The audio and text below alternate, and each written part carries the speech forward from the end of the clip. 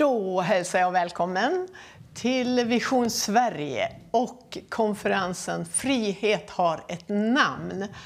Och det är underbart att vara här. Vi är i Göteborg, ett gäng ifrån Citykyrkan i Örkelljunga. Men jag ska säga, som jag sa, välkommen, och börja med att berätta faktiskt vilka vi är som är här ikväll. Avslöja lite med Örkelljunga där. Men först och främst har vi Per-Eive Berntsson som jag är lite nyfiken på honom. Vi ska få höra honom här sen. Jag vet att han var pastor i Halmstad. Men nu har han jättemycket spännande saker för sig som vi kommer att få höra om. Så jag kommer att intervjua honom alldeles strax. Men jag ska presentera mig själv och det är jag som ska försöka leda det här ikväll. Eller jag ska leda det. Det ska nog gå bra, tror jag. Jag kommer också att predika ordet i slutet här. Men först och främst så är det Per-Eive och sen är det Conny Sundin också som ska predika ordet för oss ikväll. Och sen så har jag då som sagt det härliga lovsångsteamet ifrån Citykyrkan i Örkelljunga med mig. Och då har vi Louise Wadenborg och så har vi Oskar Tryggvesson och Nils Dalvik. Så det känns jättespännande att vara här. Så jag tror att vi börjar med en lovsång, eller hur? Yes! Underbart. Prisa högt Herrens namn. Amen. Nu står jag här med Per-Eive. Oh. Så spännande! Ja, det visste vi inte om att vi skulle få mötas på det här sättet. Så är det. Och jag visste, vi har hört att du fanns i Halmstad. Eftersom vi har funnits i Örkelljunga i 20 år så har vi hört att du är där. Just det. Men nu har det hänt en massa andra saker. Jo, men vi fick ju förmånen att starta upp en ny EFS-församling från noll i vårt vardagsrum i Halmstad. Och så verkar vi där i 32 år och fick vara med mycket spännande saker. Hur vi fick starta församling, bygga ut ett par gånger om och körde 27 ganska stora förnyelsekonferenser. Wow. 14 år bibelskola och vi har det här stället där vi då, Kornhill, där jag slutade. Just det. När jag slutade så hade vi då Kornhill där också som innebar att vi hade ett boende för 85 personer. Oj, just det. Och allt det på en gång. Så det var en ganska spännande resa vi har med. Ja, när du säger det så har jag det där lite grann. Jag har hört det. Och så hade ni bibelskola också? Ja, vi hade 14 årskurser faktiskt. 14 år hade vi ibland 2 årskurser och det var mycket spännande. Det var oerhört fascinerande att få träna människor och få vara med och bygga upp människor. Människor som många har mycket sår i sig. Absolut. Många har varit med om många tuffa bitar och just det här får se hur människor förändras. Hur Gud förändrar människor, det är helt otroligt. Ja, det är fantastiskt. Okej, spännande. Nu fick jag veta. Och jag kommer ihåg att jag har hört, jag vet någon som har gått och som vi har pratat med och sådär. Så det är härligt. Men nu, vad gör du nu för tiden? Nu bor jag ute... Du är inte pensionär, va? Nej. Nu bor jag ute på Källeknippla där jag är född. Och i höst så kommer jag dels att resa. För jag har skrivit en bok som heter Kraftfulla rötter som ger hopp. Och jag får ganska mycket förfrågningar om att tala utifrån den boken. Därför att det är en bok som beskriver om likheten mellan vår tid och väckelsen. Tiden före väckelsen som förändrar Sverige. Yes. Och det är en bok som mynnar ut i bön och en bok som vill föda hopp i människors liv. Men sen kommer jag på halvtid också att jobba med Göteborgs, eller bibelseminarium i Göteborg ska jag säga. Jag kommer att vara huvudansvarig för en bibelskola som EFS i Västsverige kommer att driva. Och fokuset kommer att vara dels att vi vill predika en korsmärkt klassisk kristendom. Yes. Men samtidigt vill vi betona Jesus som kung som verkar genom sin församling genom den heliga ande. Och vi kommer att vara i centrala Göteborg. Och tanken är inte bara att det är 20-plussare som kan gå vår bibelskola som är mellan 9 och 1 på dagarna.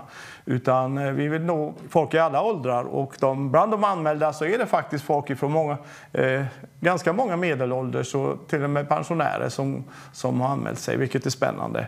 Men sen kommer vi öppna dagar också, varje torsdag och 3 hela veckor.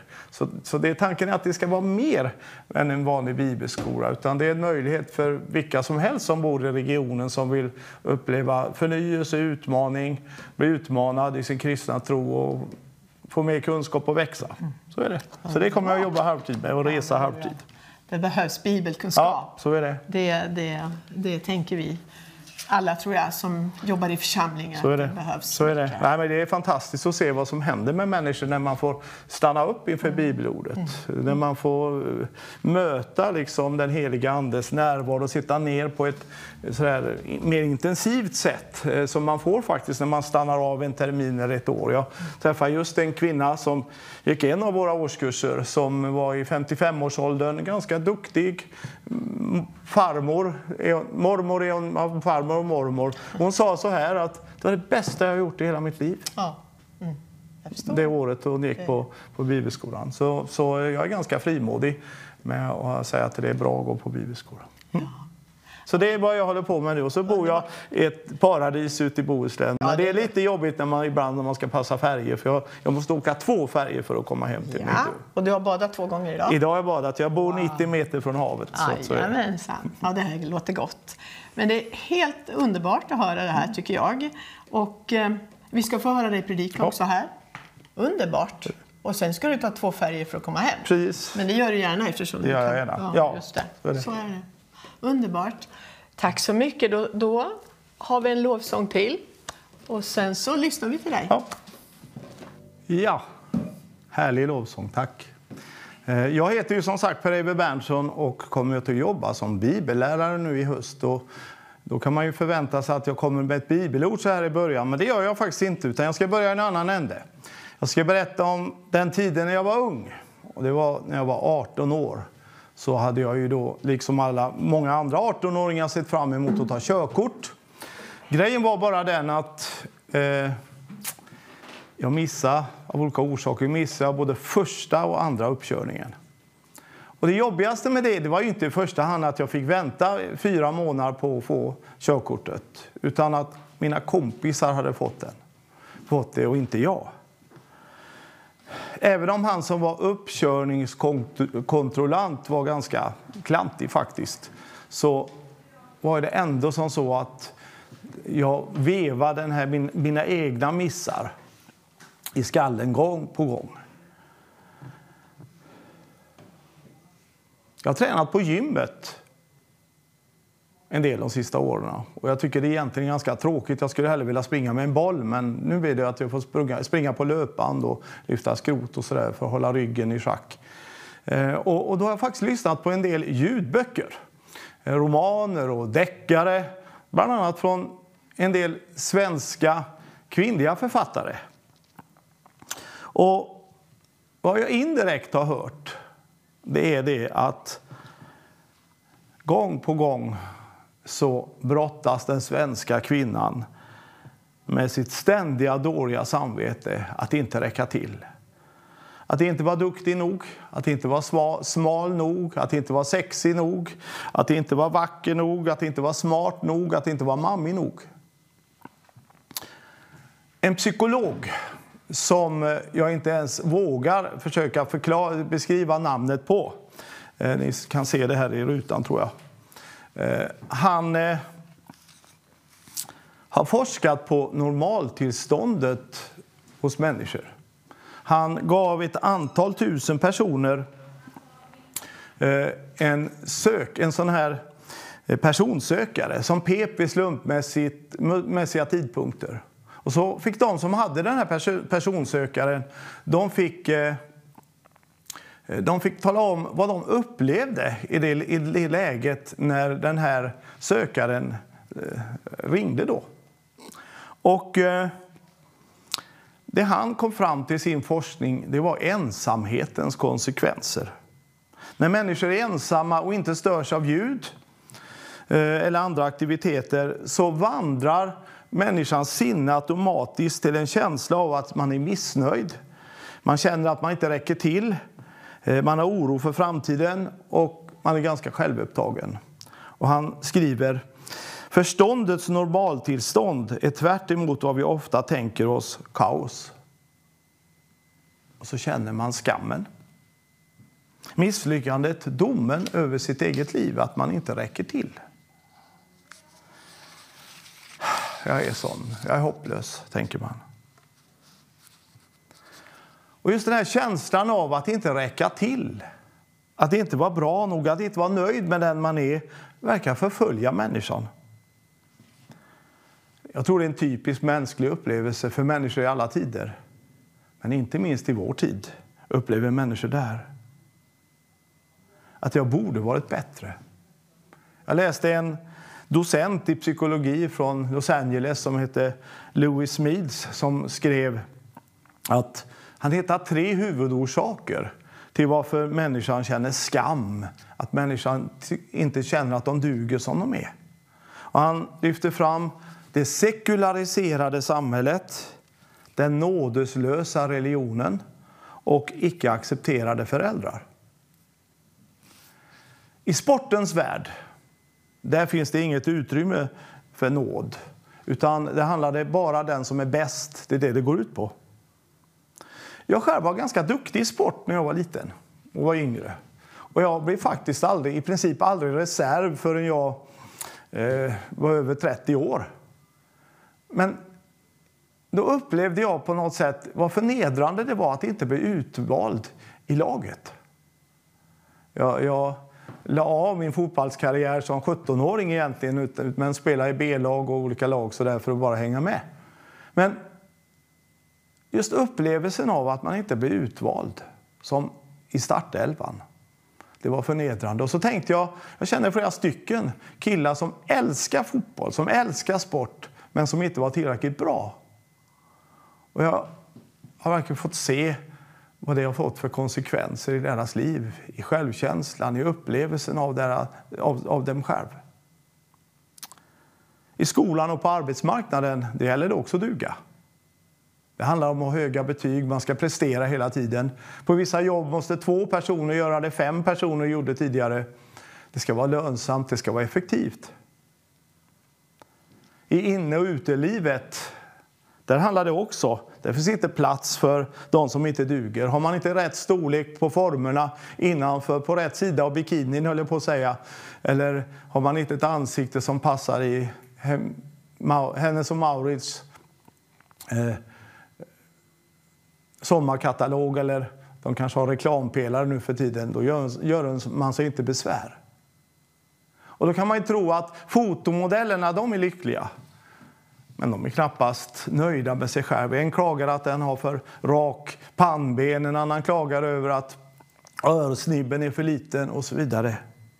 Jag tror inte heller att välutbildade människor, präster, läkare, professorer, ingenjörer är nöjda med sig själv. Den här världen verkar pressa människor in i att hela tiden önska att man vore annorlunda. En annan orsak till att människor känner skam, det är den nådeslösa religionen. Jag växte upp i Bohuslän och det var ganska lätt att lära sig vad kristen etik och kristen livsstil handlar om. För en tonåring så var det bara att reflektera över att allt som var roligt, det fick man inte göra. Och så återstod det att göra resten då. Men i alla fall, har du vuxit upp med en sträng religion, så finns det i allmänhet också en mörk ton i ditt samvete. Du har svårt att vara nöjd med dig själv. En tredje orsak till varför man upplever skam och inte känner att man duger, det är icke-accepterande föräldrar. Tänk dig ett barn som gång på gång upplever att föräldrarna klagar på dem. Som hela tiden klagar på deras klädsel, som förbjuder dem att ha vissa kläder etc. Allt det där kommer att påverka människan i vuxen ålder. Så många som kallar sig kristna upplever också skamkänslor som inte vill släppa. Trots man kanske bett till Gud om förlåtelse en mängd gånger. Och faktum är att ju mer jag har sett av Guds helhet, av Guds kraft, desto tuffare är det då när man misslyckas med olika saker och så kommer skammen ännu kraftigare i ens liv. Eller killen som inte kan låta bli internetporren. Eller hon som inte kan låta bli cigaretterna. Eller mannen som gång på gång får vredesutbrott. Mannen som misslyckas att nå sina mål. Hon som misslyckas med att banta gång på gång. Hon som hamnar i depressioner gång på gång. Och så känner man skammen. Och så tycker man, jag duger inte. Varför är jag sån här? Jag är ju hopplös. Och just den här upplevelsen av att man inte duger, att man inte är okej som man är, det verkar förfölja människan. Det finns olika sätt att hantera det här. Jag kan försöka med att anstränga mig lite till. Kämpa lite till, ta en kurs, få en bättre kondition, gå upp tidigare på morgonen för att komma ifrån den här känslan av otillräcklighet. En känsla av att jag inte är som jag borde. Jag kan straffa mig själv genom självsvält och hetsätning. Jag kan fly in i arbete och relationer och sport och spel och allt vad det är. Jag kan kompensera mitt samvete med goda gärningar. Men någonstans längst inne så vet jag ändå att orsaken till att jag inte är bättre ligger hos mig själv. Om jag bara vore lite bättre, lite snyggare, lite mer intelligent, lite duktigare på idrott, hade hållit formen lite bättre karaktär, lite bättre balanserad, haft lite mer pengar, varit lite bättre form, var lite mer välutbildad, då kanske jag hade kunnat vara okej.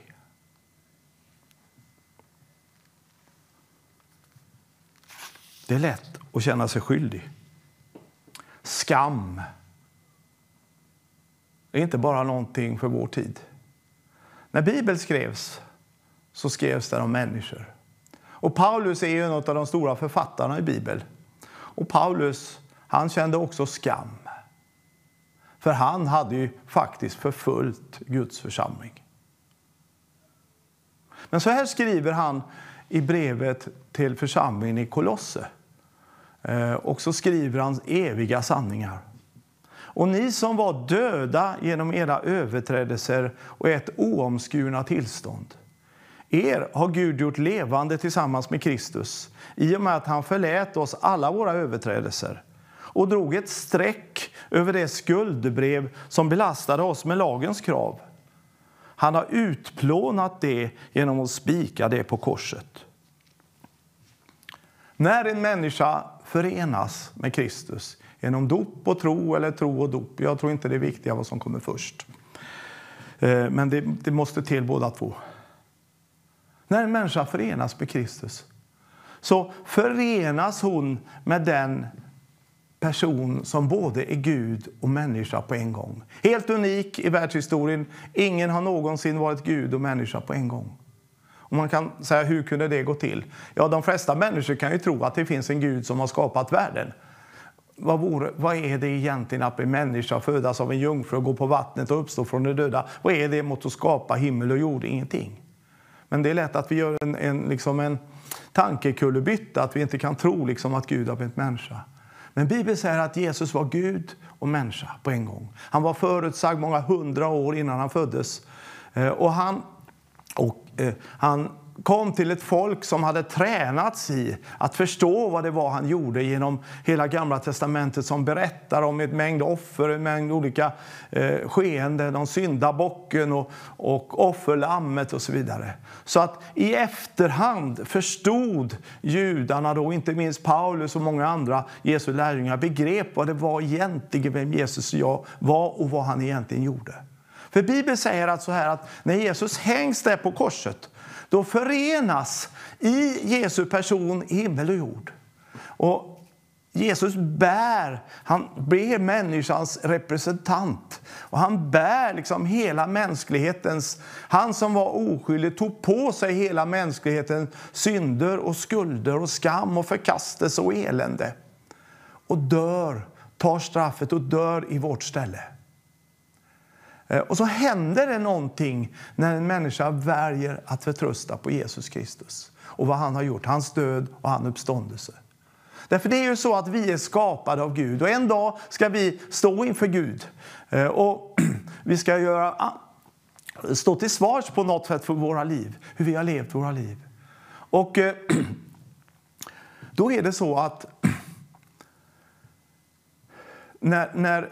när vi står där inför Gud så handlar det liksom på något sätt om att hela vår existens är inför honom. Så när vi gör fel mot Gud, när vi gör fel mot andra, så är det ett uttryck för att vi bryter mot Guds lag. Vi går emot universums spelregler. Utan när vi gör fel mot oss själva så är det också ytterst fel mot Gud, för han är det yttersta goda. Och när en människa går med sin skam till Kristus, förstår att Jesus har dött i mitt ställe och han har också dött för alla mina misslyckanden, då händer det någonting i människan. Han dog, han betalar skulden för oss. Och när vi begriper att Gud har redan förlåtit oss, han har redan löst oss ifrån skulden och skammen genom vad Jesus gjorde på korset, då kan vi förlåta oss själva och börja älska oss själva. En skuld som är betald behöver jag inte hålla på och slava och betala för. Ett annat bibelord som jag verkligen älskar står i Hebreerbrevet. Och där står det: hur mycket mer måste då inte blodet från Kristus, som i kraft av evig ande har framburit sig själv som ett felfritt offer åt Gud, rena våra samveten från döda gärningar så att vi kan tjäna den levande Guden. Vad är döda gärningar? Jo, döda gärningar, det är handlingar som jag har gjort. Tankar, föresatser som jag har, som handlar om att om jag bara vore annorlunda så vore allt bra. Allt döda gärningar är allt som jag gör inför Gud och människor för att de ska gilla mig mer. Faktum är att ju mer av förkastelse vi har upplevt i våra liv, desto svårare har vi att tro att vi faktiskt kan bli rentvättade av Jesus. Därför att anstränga sig har blivit liksom en del av hela vår personlighet. När jag var liten så fanns det ett tvättmedel som heter Surf och ett som heter Gör. Och då var det roligt, när man var liten så sa man: bättre en Surf i handen än 10 Gör i byxorna. Ja, den är dålig, jag vet det. Nu heter tvättmedlen inte Surf och Gör längre, utan nu heter de Ariel Ultra och Via och så vidare. Och de funkar säkert för kläder. Men i alla tider har det bara funnits ett enda tvättmedel som funkar för smutsiga samveten. Och det heter Jesu blod. Alltså hans oskyldiga blod, hans oskyldiga liv försvann. Blodet rann bort för att jag skulle kunna ha ett rent samvete. Och som jag sa innan, Gud hade förberett ett folk genom att lära dem olika slags offer som var förebildade det Jesus skulle göra så småningom då. Och ett av de offren i Gamla testamentet som förebildar Jesu död på korset var brännoffret. Som låg 24 timmar om dygnet låg det ett brännoffer på brännofferaltaret. Och det säger oss att 24 timmar om dygnet så sonar Jesu rena liv. Hans offer sonar alla mina fel, alla mina brister och också all min skam och alla misslyckanden. Varje sekund, vare sig du sover eller är vaken, så just nu så sonar Jesu blod dina och mina synder. Evangeliet är de goda nyheterna om att Jesus har betalt din skuld. Evangeliet handlar inte om någonting du ska göra. Evangeliet handlar om någonting som redan är gjort. Som Gud gjorde för 2000 år sedan. Evangeliet handlar om att fast jag inte är den jag borde vara, så täcker Jesu oskyldiga liv, Jesu oskyldiga blod täcker alla mina synder, alla mina fel, alla mina brister. Och därför kan jag sluta kämpa, jag kan sluta grubbla på vad jag har gjort. Utan det jag kan göra, det är bara, Herre, tack för ditt blod, tack för din förlåtelse. Så fort jag kommer på att jag gör någonting fel, eller så fort jag kommer på att jag tänker nedlåtande om mig själv, så säger jag: förlåt mig, Herre, tack för ditt blod. Tack för att ditt blod tvättar mig rent. Och varje gång som jag liksom tillåter Guds förlåtelse att komma in i mitt liv, för han vill förlåta ständigt. Varje gång jag öppnar upp mig för hans möjligheter, för vad Kristus har gjort i mitt liv, varje gång så tvättas mitt samvete rent. Blodet täcker mina fel dygnet runt, men också samvetet, skulden, skammen tvättas bort när jag låter Jesus, det han har gjort, få drabba mig.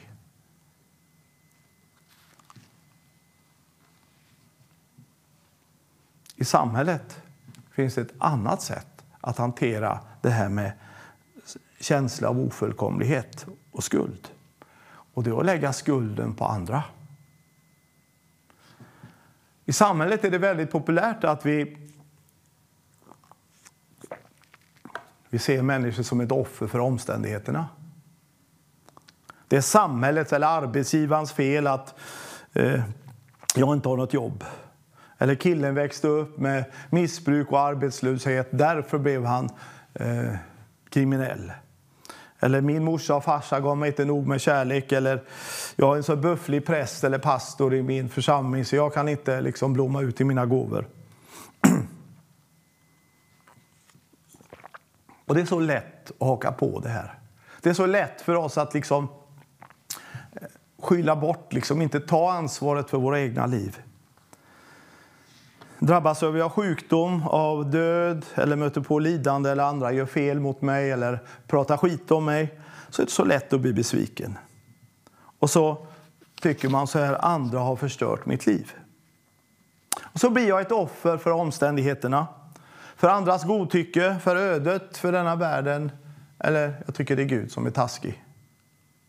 Och så tycker jag synd om mig själv.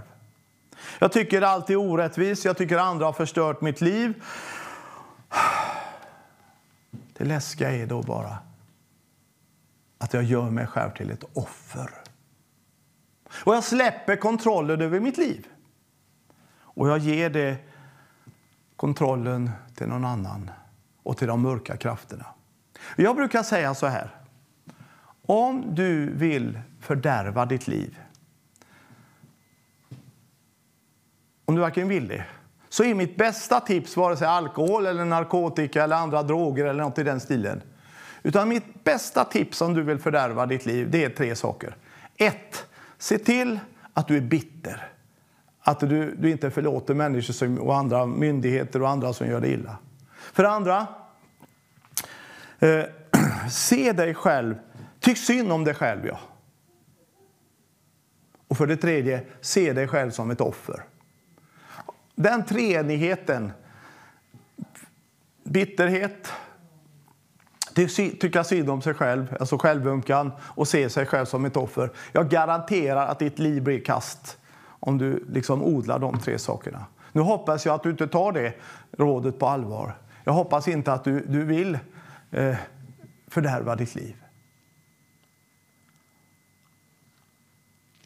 När man spikar fast Jesus på korset så var han helt försvarslös. Han kunde inte ens vifta bort flugorna som flög runt hans ansikte. När hans händer och fötter var fastspikade så blev han verkligen ett offer. Han var totalt i händerna på dem som ville honom illa. Han var totalt utlämnad åt onda människor. Åt alla mörkrets makter. Han var utlämnad åt all sjukdom och smärta som finns. Jesus var ett offer för att du inte skulle bli ett. När man inom anonyma alkoholister talar om missbruk så är de väldigt noga med att påpeka att du ska inte säga att jag fick ett återfall. Utan då ska jag säga, jag tog ett återfall. Man betonar att du har en vilja. Det är inte så att saker och ting bara händer för den som är ett offer. För den händer bara en massa saker. Men för den som vill leva sitt liv, tar ansvar för det man gör. Jag tog ett återfall. Och jag vill uppmuntra dig att ta ett heligt beslut. Att välja ditt eget liv. Att ta ansvar för ditt eget liv. Paulus, han hade begripit på något sätt detta. Han hade begripit Jesu försoning, hans död och uppståndelse, vad det hade för effekter. Och därför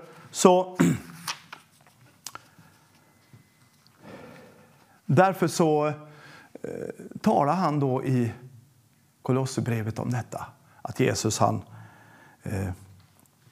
vill rena oss ifrån skuld. Han vill ta bort vår skuld och skam.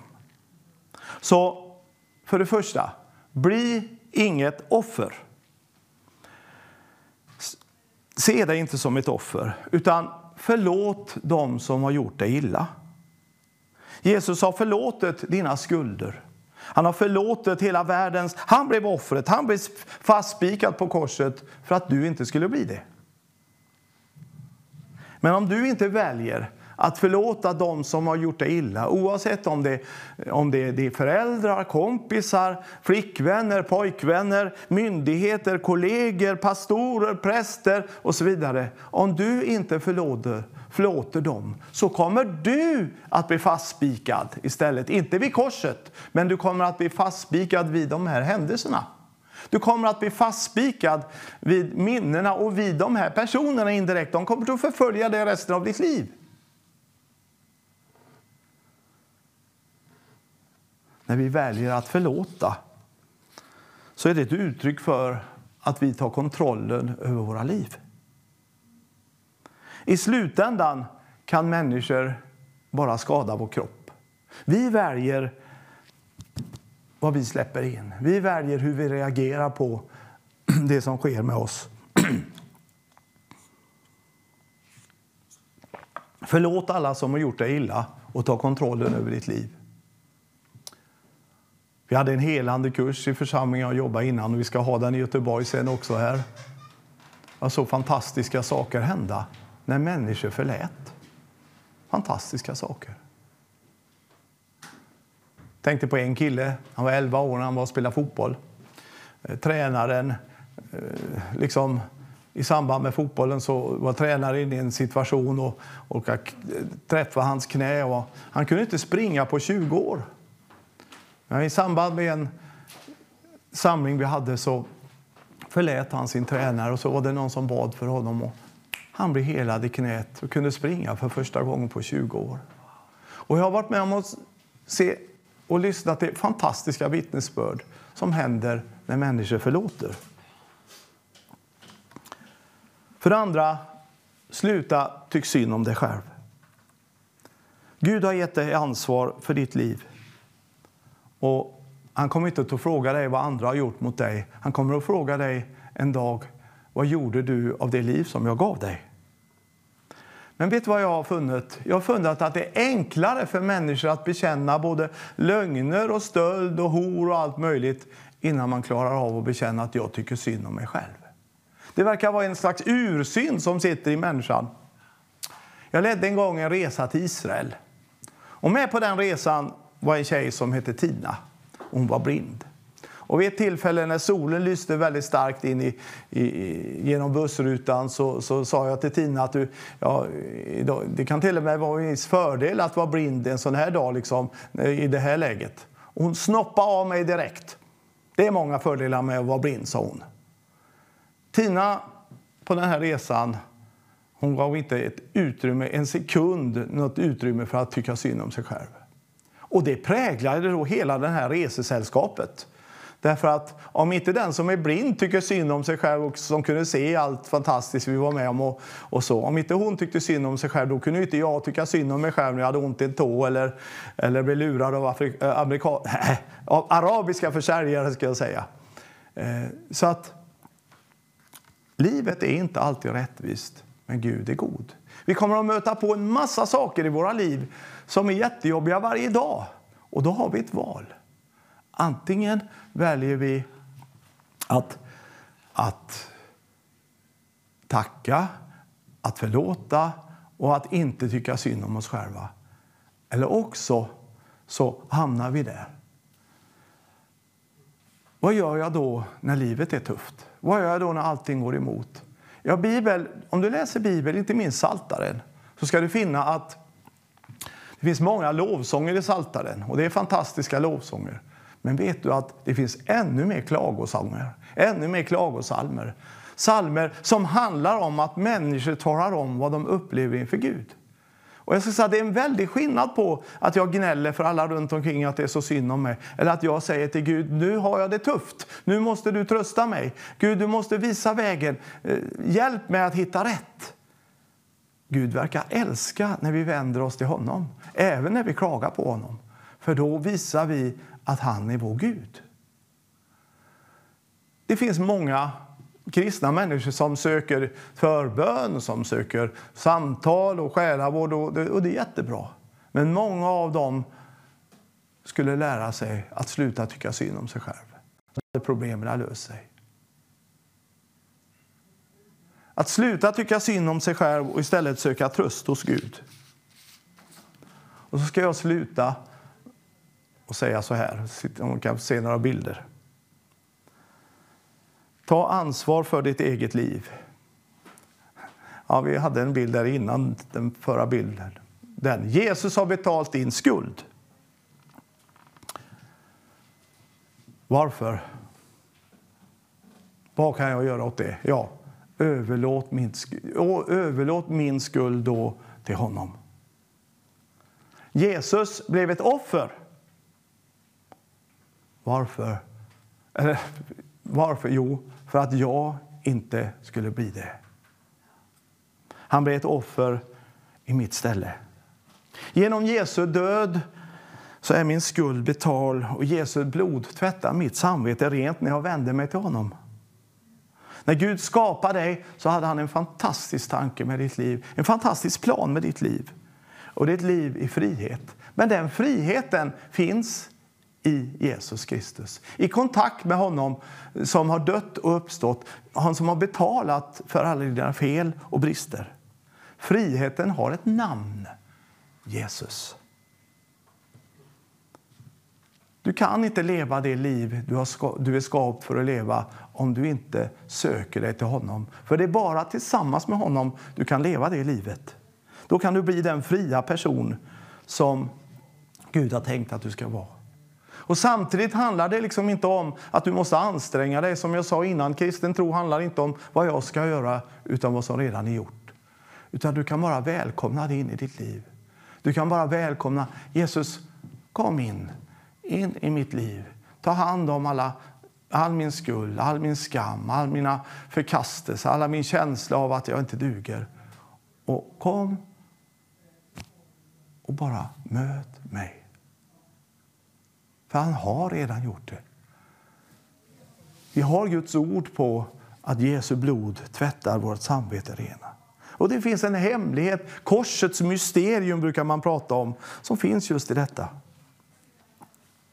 Friheten har ett namn, Jesus. När jag har förberett det här så har jag gång på gång har det slagit mig. Jag tror det finns här som lyssnar på det här programmet på ett eller annat sätt. Du är församlingsledare eller du är pastor och du har varit otrogen. Och du har bett om Gud om förlåtelse hur många gånger som helst och kanske också din partner, men det släpper inte. Det är skammen du lider av. Men du ska veta att Jesus, han betalar för din skam på korset.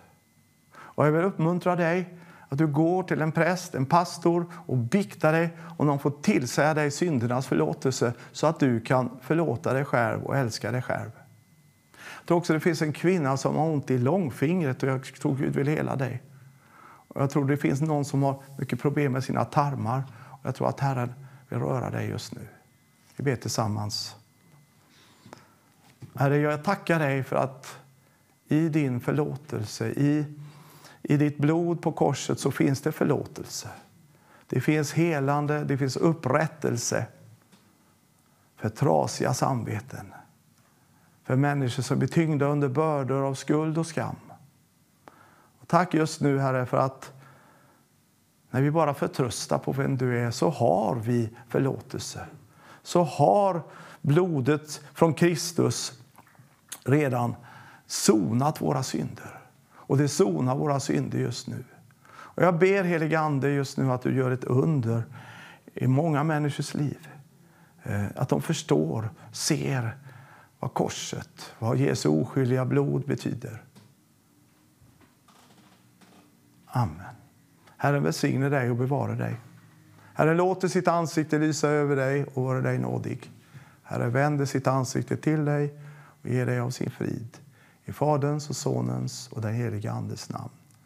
Amen. Jaha, underbart. Tack. Visst är det en underbar lovsång vi har ikväll. Visst fick vi höra en härlig predikan här alldeles nyss. Det är så underbart att få bara lyssna på de här sakerna. Och sen så har vi också, jag fick ett litet sms här på min telefon. Och där vi ser att det kommer in ett givande till Vision Sverige. Och hörni, visst vill vi vara med och ge in i det här fantastiska arbetet. Vi vet ju att idag så sänds det ifrån Göteborg.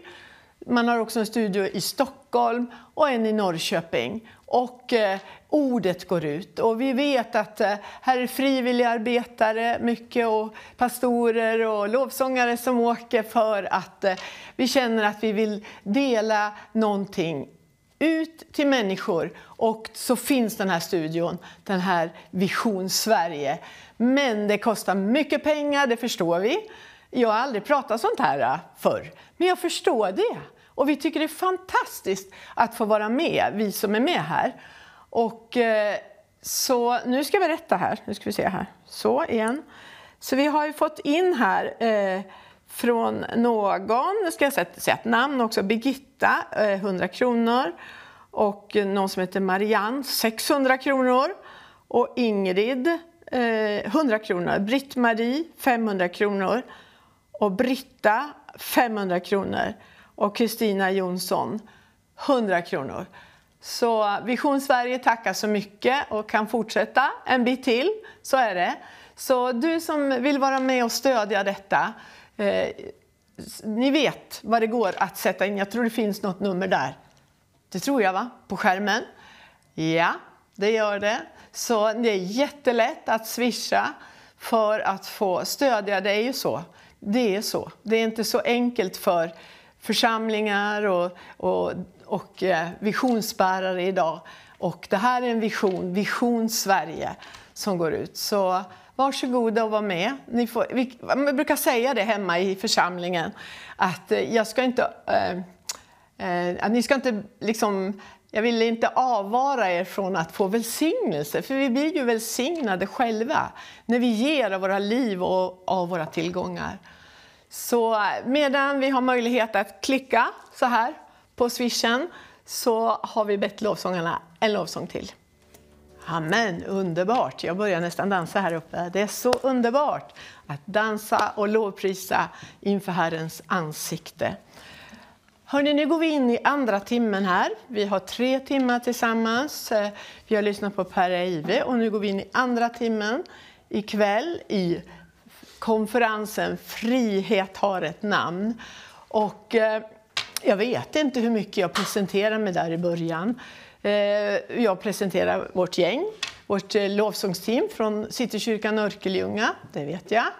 Och jag presenterade pastor Conny Sundin också från Citykyrkan som nu ska få predika en stund här. Det längtar vi efter. Och så är det jag själv då som är programledare här ikväll. Jag heter Margret Sundin, om jag inte sa det, jag vet inte. Jag var lite nervös där i början. Men det verkar ganska behagligt här, så nu så känns det bra att få vara här. Och vi tycker det är spännande och en ny utmaning. Och vi lyssnar på en predikan med en utmaning, kan jag tycka. Och vi får lyssna på lovsång som tar oss inför tronen. Det är fantastiskt. Och vad ska predikan göra om inte utmana oss? Vi ska aldrig gå från en gudstjänst utan att vi känner att vi vill nå en bit till. Eller hur? Så är det. Underbart. Nu ska vi ha en kort lovsång till, tror jag här. Sen kommer jag att hälsa Conny Sundin välkommen, och jag kommer intervjua honom. Och sen får vi lyssna på en predikan. Ja, tack Jesus att vi får stå inför ditt ansikte och prisa dig med lovsång här. Jag bara tackar dig, Fader, för lovsången som går ut och ordet som går ut. Tack Jesus att du är centrum i vårt liv. Vi som predikar och vi som sjunger lovsång, det är du som är centrum. Tack Jesus. Halleluja. Nu står jag här med Conny Sundin. Och jag ska väl säga det att de flesta kanske vet att han är min man också. Han är pastor i Citykyrkan i Örkelljunga, pastor och föreståndare. Och jag är också pastor i församlingen Citykyrkan. Och så fick vi med oss vårt underbara lovsångsteam. Amen. Ja, det är härligt. Okej, nu ska jag försöka intervjua honom. Oj. Får se hur det går. Oj. Okej. Hej Conny. God dag, god dag. Känns det bra att vara här? Ja, det blir lite oroligt när jag vet att det är du som ska fråga. Ja. Jaha, då får vi höra. Du är pastor och föreståndare i Citykyrkan. Ja. Citykyrkan, Örkelljunga. Kan du säga något speciellt? Varför kom du dit till exempel? Varför kom du just till Skåne? Var det Herren som kallade dig? Var det... Ja, från början så trodde jag ju aldrig att jag skulle bli pastor. Jag trodde ju inte att jag skulle bli någonting annat än det jag blev, och jag började jobba med pengar. Försäkringar. Jag blev civilekonom. Ja. Och jag tyckte nu har jag världens bästa jobb och världens bästa lön och världens bästa ställe att vara på. Allt var bra. Men jag var ju gift. Och hon blev frälst. Och hon blev ju frälst. Och det gjorde ett litet problem för mig. Det tog 10 år innan jag gav upp. Men efter 10 år så började mitt hjärta att brinna. Jesus. Och jag visste att det var någonting som jag skulle göra. Och det första som kommer till mig, det är då ett bibelord som jag har fått hur mycket som helst. Och det tog lång tid innan jag förstod vad det för huvudtaget innebar. Vad det står för någonting. Det står: människobarn, jag har satt dig till en väktare för Israels hus. När du hör ett ord från min mun ska du varna dem från mig. Och jag begrep inte ett dugg. Jaha, nu är det jag som intervjuar. Jaha, så det där bibelordet tog dig? Då när jag var nyfrälst. Ja. Och sen tog det 3-4 år, kanske 5 år innan jag började förstå vad det innebar. Att du var kallad till pastor? Att jag var kallad till ett arbete för Herren. Fantastiskt. Och resultat... du läste, ja. Du gick en bibelskola. Ja. Det vet jag. Ja. Jag vet ju lite. Du gick en predikantbibelskola. Ja. Och sen läste du teologi några år. Ja. Och sen hamnade du i Skåne. Och ja. Jag tänker så här, vad är liksom... Det där var ju så fantastiskt att du fick det där ordet. Att jag läste ju i Örebro också. Ja, några år, det var det jag sa, teologi. Ja. Sen så var det ju så här, tänker jag, att det du brann för väldigt mycket, det var smågrupper. Du tog ju hit, vad heter det? Lärjungaträningen som den första dels tog vi hit Gifta för livet, var tillsammans med flera andra.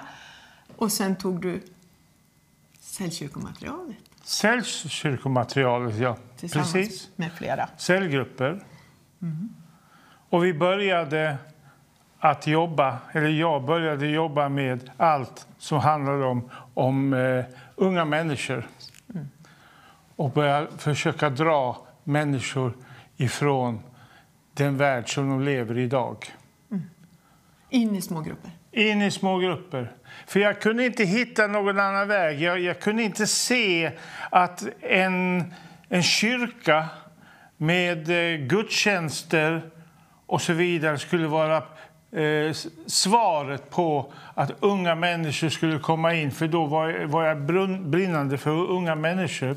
Utan jag såg ju att det måste börja någon annanstans. Smågrupperna. Och då så fick jag upp det här i mitt hjärta, att det är med att träffas i små grupper där människor får dela ordet, där människor kommer som inte är kristna eller som börjar hitta en tro, som börjar tänka någonting. Och de som tror också fick ge vad de kände och tyckte. Och att efter det till slut involvera dem i hela församlingen. Ja, ja. Så att smågrupperna, vad är det vi kallar smågrupperna i vår församling? Cellgrupper. Varför heter det cellgrupper? Ja, därför en cell är ju det som växer. En cell växer den inte så den är ju död. Men våra cellgrupper växer. Det kommer nya människor. En del människor kanske går vidare efter ett tag. Men det kommer nya människor och de stannar och de blir troende. Och då vill de döpas. Och efter dopet så kommer de in och då börjar vi med lärjungaträning. Då börjar vi med att prata om vad livet som kristen är för någonting.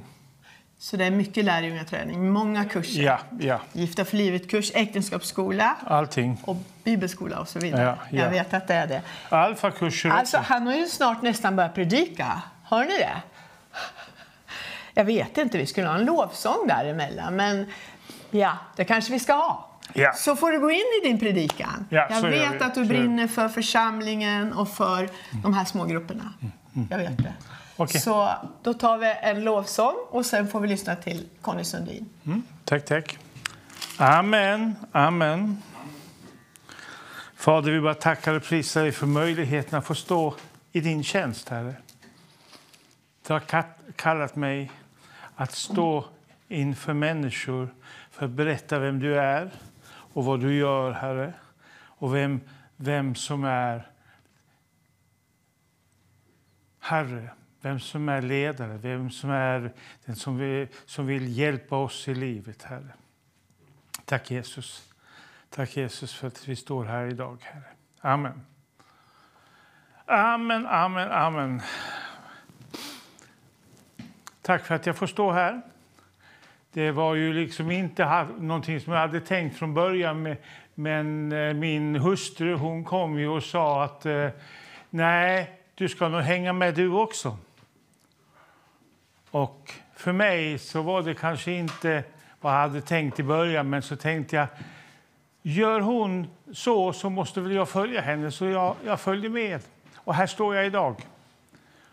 Och vill berätta för dig om det som är viktigt i mitt liv just nu. Det som brinner i mitt liv just nu. För församlingen måste lämna världens tänkande för att kunna rädda världen. För att kunna förändra världen. Det var vad jag hade i mitt tanke. Men när jag blev nyfrälst, när jag hade kommit just ifrån den gången när jag sa ja till Jesus, så kom någonting i att jag fick en bibel. Och bibeln hade jag ju aldrig tittat i. Jag hade en röd, hård bibel, men den hade jag aldrig tittat i. Utan nu så hade jag fått en riktig bibel som jag tyckte.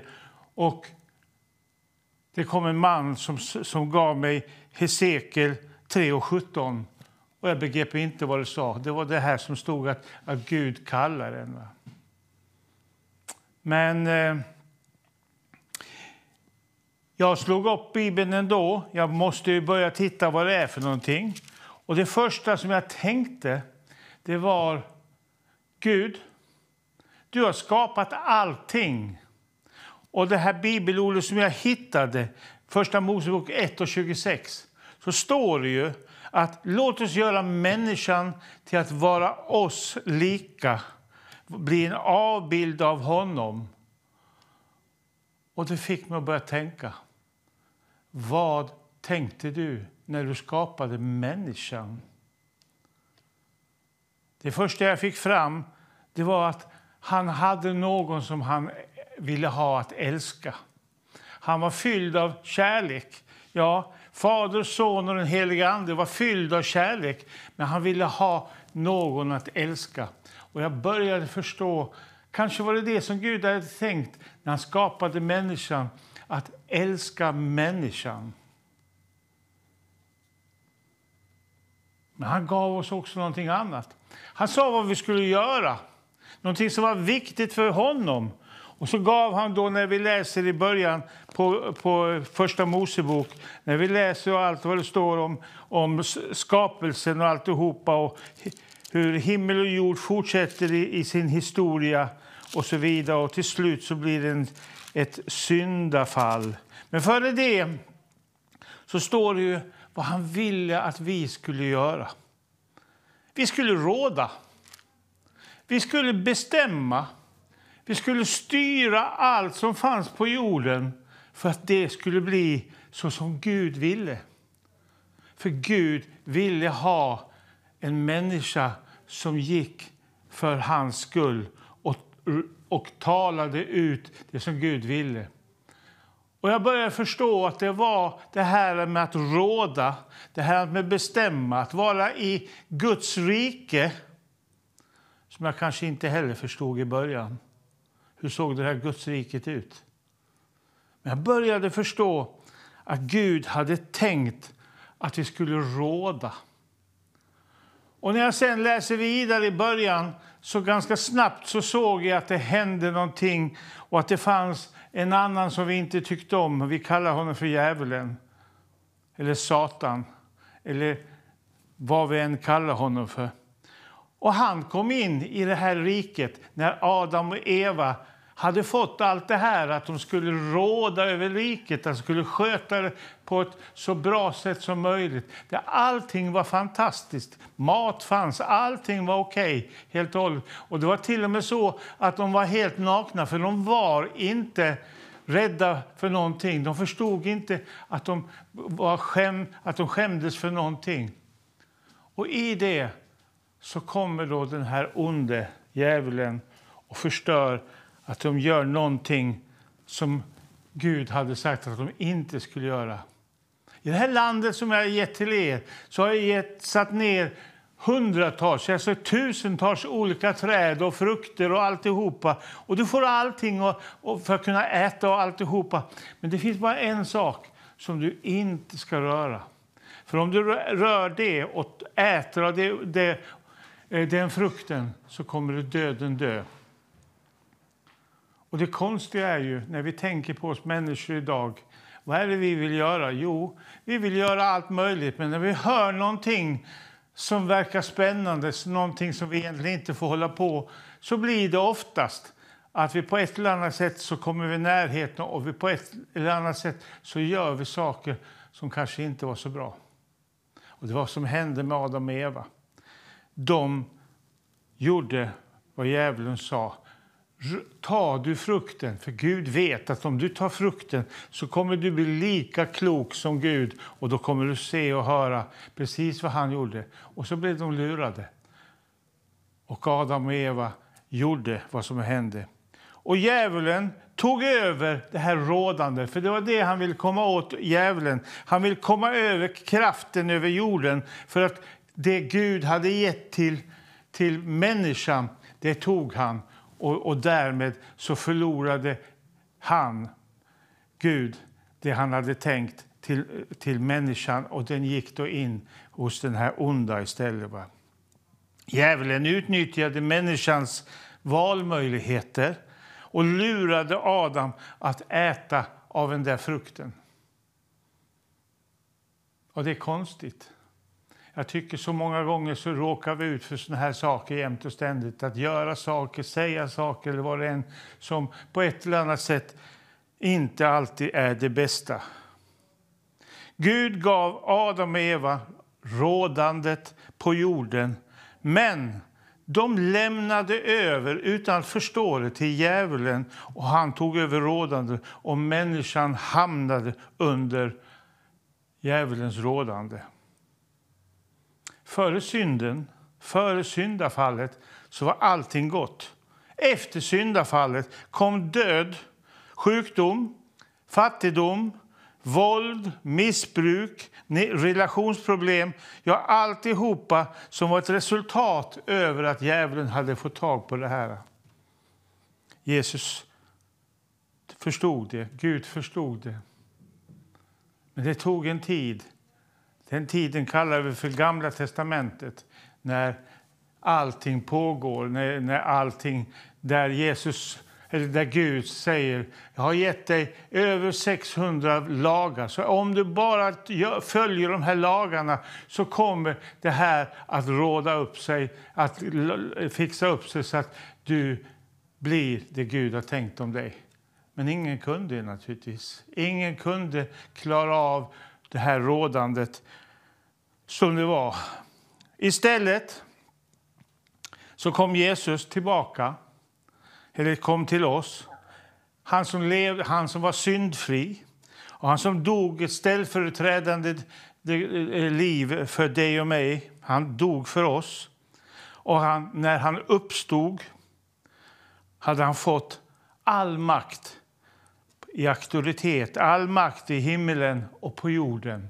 Och Jesus sa, jag har fått all makt i himmelen och på jorden. Och han vänder sig till människan och säger, du som säger ja till mig, du som älskar mig, säger Jesus.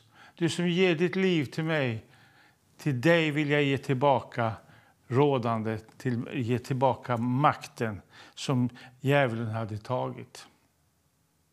Jesus, genom sitt seger på korset, tog Jesus tillbaka rätten att råda i himmelen och på jorden. Genom Guds rike rådande, genom sin död på korset. Och Jesus, han gav det i ombyte av det som hade startat från början. Därför vad Gud ville, han ville att människan skulle skapas och att människan skulle råda det som Jesus hade kallat oss till att göra. Det troende hade fått tillbaka rådande tillsammans med uppdraget att driva ut den här onda makten, den här fienden ut. Och Gud sa, det är min vilja att du gör vad Gud säger, att du får det här. Jesus, han kommer och han får ett uppdrag att döda den onde helt och hållet ifrån det onda. Vi vet att vi tillhör Gud och en hel värld är i den ondes våld, kan vi läsa idag med apostel Johannes när han skrev att hela världen är i den ondes våld. Han levde ju till och med ungefär 80-90 år efter det första när Jesus hade fött där. Va? Att ondskan pågår trots att Jesus hade segrat, det ser vi idag. Vi ser att det finns två olika maktutövande. Det ena är Guds rike och den andra är djävulens rike. Båda två. Och fienden försöker utnyttja allt för att komma till sin vinst. Medan Jesus, han förmedlar Jesu rådande till var och en som säger ja. Det finns alltså i Sverige, i världen, två andliga riken. Världen består visserligen av många riken, så även här i Göteborg och i Skåne och överallt. Men det finns bara två riken, andliga riken, Guds rike och djävulens rike. Så oavsett vad du än säger så tillhör du ett av de här rikena. Säger du jag älskar Jesus så är det naturligt att du tillhör Guds rike. Säger du att men jag tror inte för överhuvudtaget så innebär det ändå att du säger nej till Guds rike. Och därmed så automatiskt så tillhör du då den andra sidan, djävulens sida. Grundtexten för det här ordet rike på grekiska är basileia. Och det betyder rådande. Så riket, Guds rike, betyder rådande. Och det vill säga, regera i Guds rike handlar om att råda. Det handlar om en auktoritet. Det handlar om kraft. Och Jesus, han demonstrerade rådande genom den heliga Andes kraft. Och det är därför han säger, då träffade Jesus fram och talade till dem och sa: jag har fått all makt i himlen och på jorden. Men konsekvenserna av fiendens onda inflytande är ett plundrat och skövlat folk i den här världen.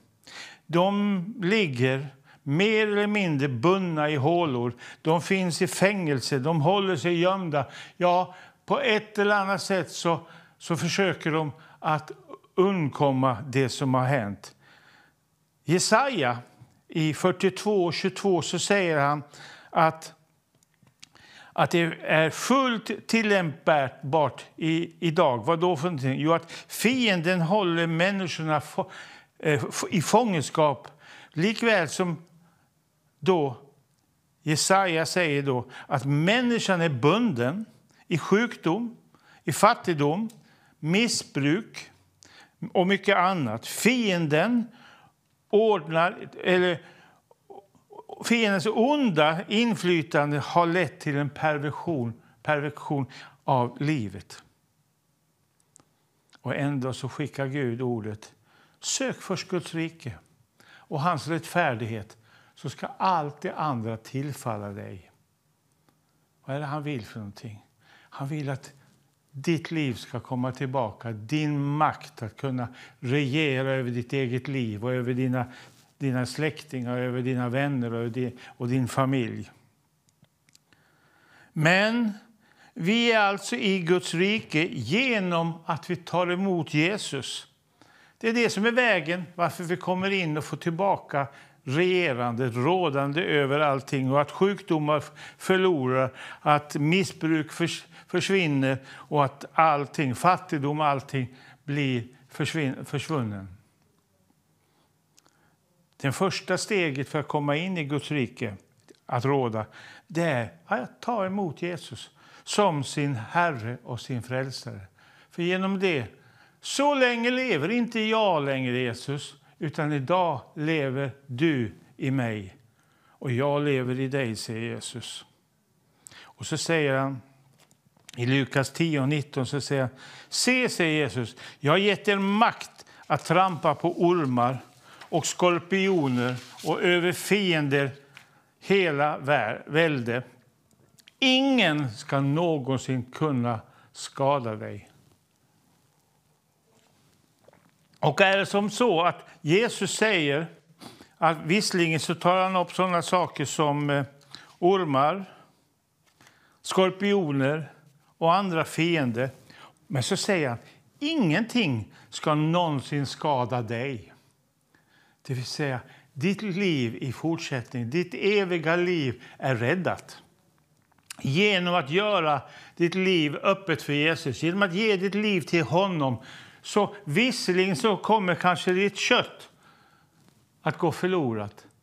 Men vi läser i Bibeln att vi ska få en uppenbarelsekropp. En som aldrig går undan, en som aldrig dör, utan vi ska leva ett evigt liv med honom. Vet, säger Jesus, jag har gett er auktoritet och makt över fiendens hela välde. Och när jag läser det här på Bibeln så har jag bestämt mig, jag har förstått att det jag läser i min Bibel är sant.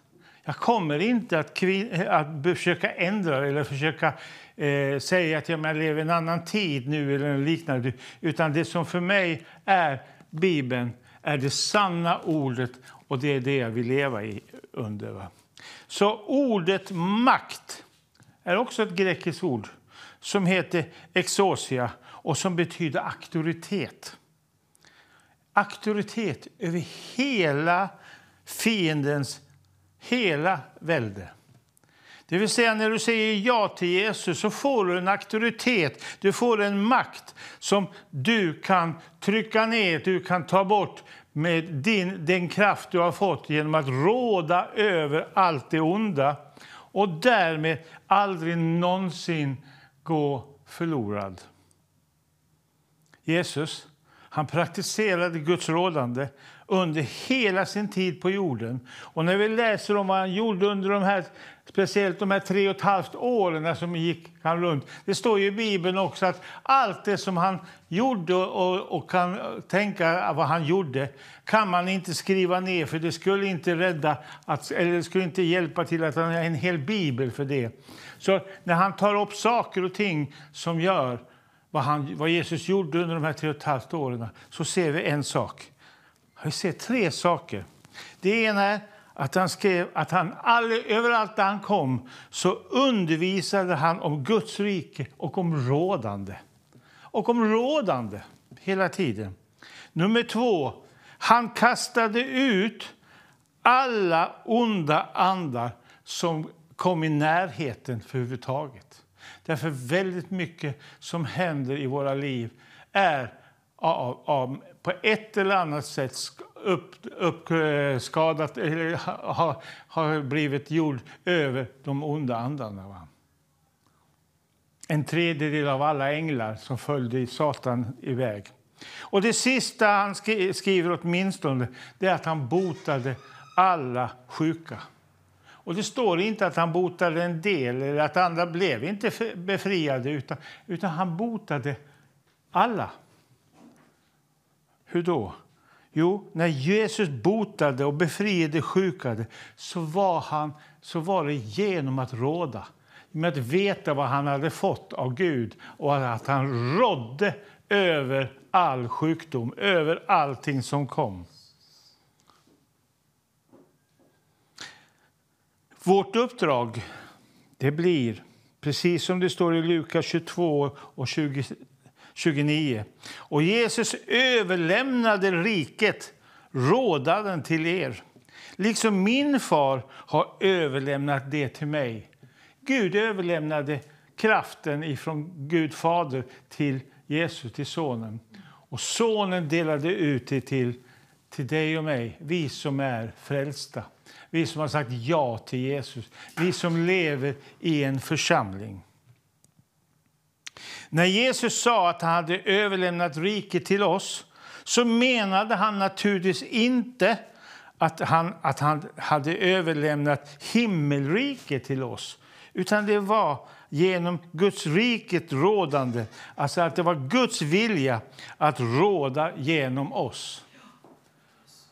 Och när jag läser det idag så kan jag inte förstå någonting annat. Att det Gud sa i början när han skapade makten, när han skapade människan och att han sa att människan ska råda. Att människan ska råda. Så kan jag inte tänka mig att Gud är en sån som säger att jag har ångrat mig. Nej, jag ska nog inte. Utan det är hans vilja. Den underbara sanningen är att vi kan och vi ska driva undan allt det onda, allt det fientliga som kan komma. Hur ska vi då kunna göra det? Hur ska vi kunna praktisera det här Guds rådande? Jo, vi råder genom att tala och att befalla. Tala och befalla. Inte som ber om människor som är sjuka och som till de som är sjuka säger: åh Gud, jag ber för han och han är så sjuk, hjälp honom. Och så blir det i princip inte det som Gud har sagt. Gud har ju sagt att han har gett makten rådande till oss, att vi får tala. Och därför så blir det att vi befaller, vi kastar ner det onda ner i avgrunden. Psalm 8:3 står det: av barns och spädbarns mun har du berett en makt för att dina fienders skull, för att förgöra fienden och hämnden. Alltså, Gud har förberett att när du använder det språk som Gud har tänkt, när du använder de ord som han säger, så kommer det att fungera. Vi råder genom att tala. När vi befaller fiende så förlöser vi genom den heliga ande kraft mot ondskans andemakter. Vi råder genom att befalla bort hindren, omständigheterna från människornas frälsning. Vi råder genom att befalla bort allt det som är ont, allt det som inte ska vara här hos oss. Lukas 8:30 så står det så här att Jesus frågade honom: vad är ditt namn? Och han svarade: Legion. För det var ju det var ju 6000 onda makter som hade fångat den här människan. Och då bad de till Jesus att han inte skulle kasta ner dem att falla ner i avgrunden. Och så kom det samma saker, ner i avgrunden. Och Gud tillät det. Gud tillät det att de här inte skulle falla ner i avgrunden. Istället fick de fara ut in i svinen som svinen som hoppade ner i sjön och som generellt sett dog i alla fall. Vi råder genom att lägga händerna på de sjuka och befalla sjukdomen ner i avgrunden. Ner i avgrunden i en övertygelse om att det är Guds uppdrag till oss. Va?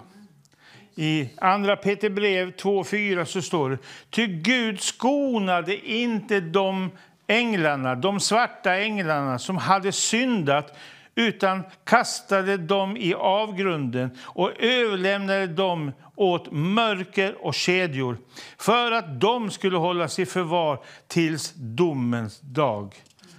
Han skonade inte heller den gamla världen.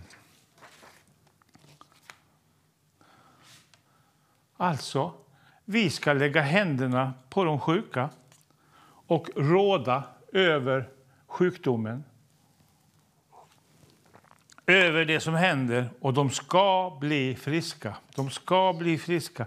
För det är vad Gud säger. Ingenstans så säger Gud någonstans att ja, men kanske de blir friska. Försök få se om de blir det. Utan Gud säger att de ska bli friska. Vi råder genom att kasta ut de onda andarna till avgrunden. Och det låter kanske lite kryptiskt för många. Men det är vad Guds ord säger, och att det ska vara det vi gör. Vi är kallade, vi församlingen, vi som har sagt ja till Jesus, vi är kallade att kasta ner dem till avgrunden. Jesus, han fångar dem, han säger dem försvinn, gå in i svinen och alltihopa. Men hans roll var inte att kasta ner dem i avgrunden. Det är våran uppgift. När vi befaller bort onda andar för oss själva och för andra, så handlar det om att råda genom att förlösa den helige Anders kraft. Jesus svarade: jag säger er sanningen, om ni har tro och inte tvivlar, så ska ni till och med kunna säga, säger Jesus. Tala, säga, tala, råda över det som finns.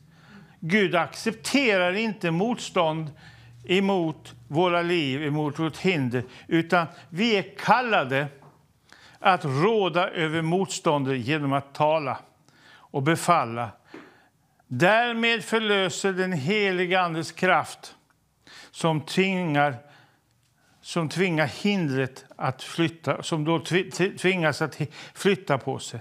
Så Guds rike, hur påbörjar det? Är det så att du och jag kan få det på en gång? Ja, det är möjligt att vi kan. Men en liknelse som Jesus tar upp, det är senapskornet.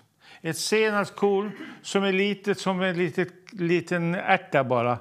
Och att det kommer in i oss. Och allt eftersom vi använder det så växer och blir större och större. Och till slut så blir det en riktigt träd.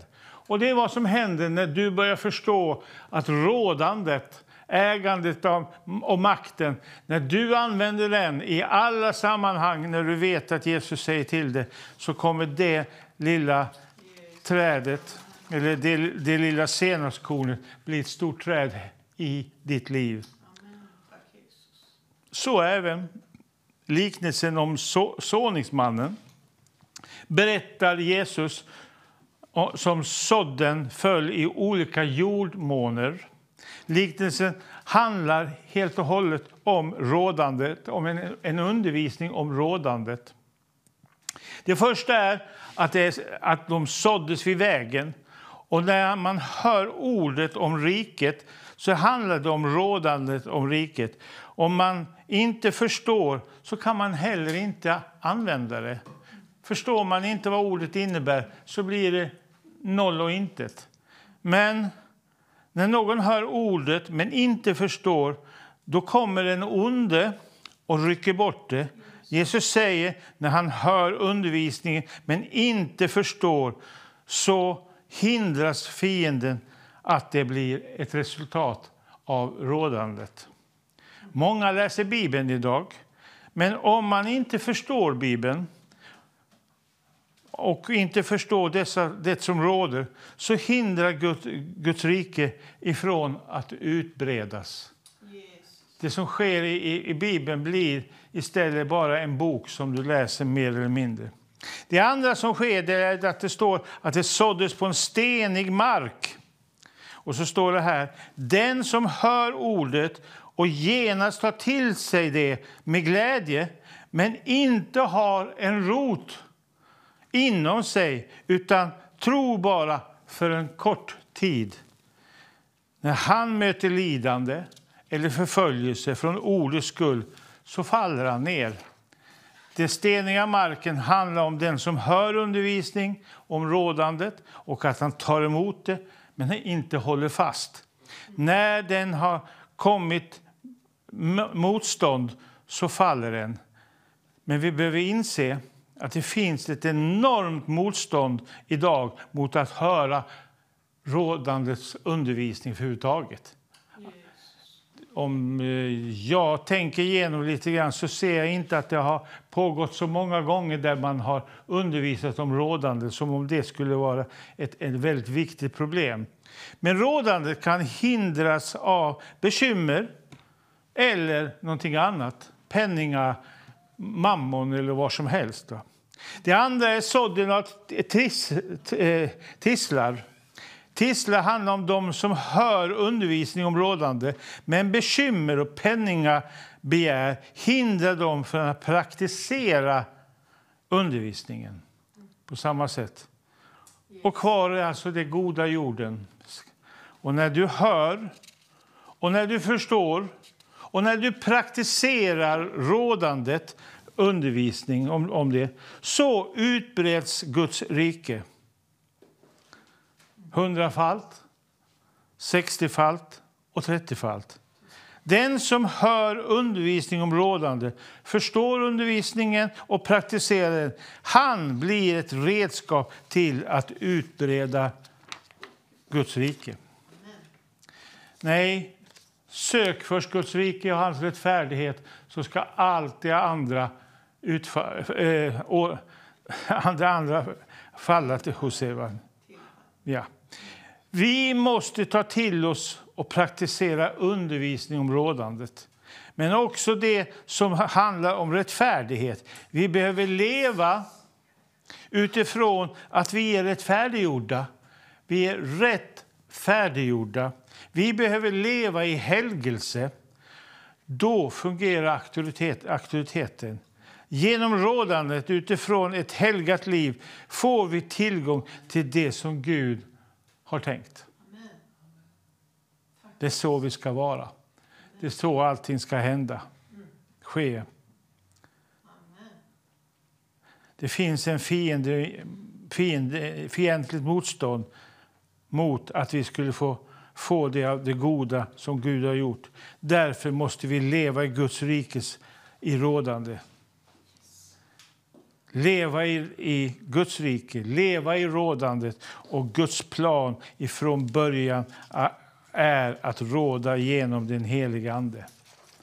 Jag är fullständigt övertygad om att Guds tanke från första början var att människan skulle råda. Men jag är också fullständigt övertygad om att de allra flesta har tappat kraften av att råda, att ha makten, att kunna fånga allt det som förstör livet och att kunna stå där och veta: jag råder över mitt liv.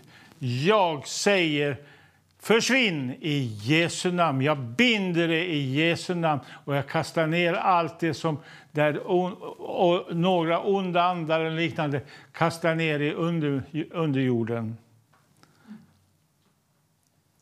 Livet måste börja igen med rådandet. Amen. Så min tanke med att ha den här lilla predikan idag har varit att du och jag skulle förstå.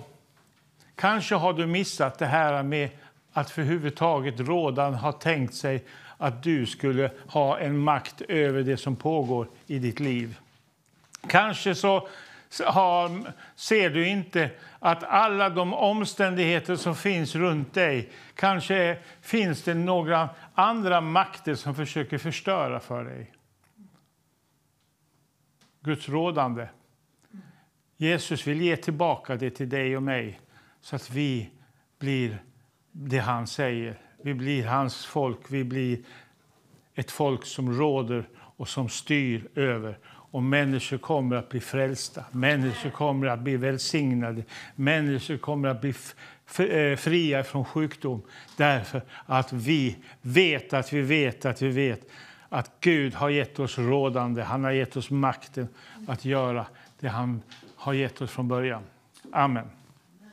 Underbart. Wow, underbar lovsång, förkunnelse. Skarp förkunnelse ikväll, känner jag.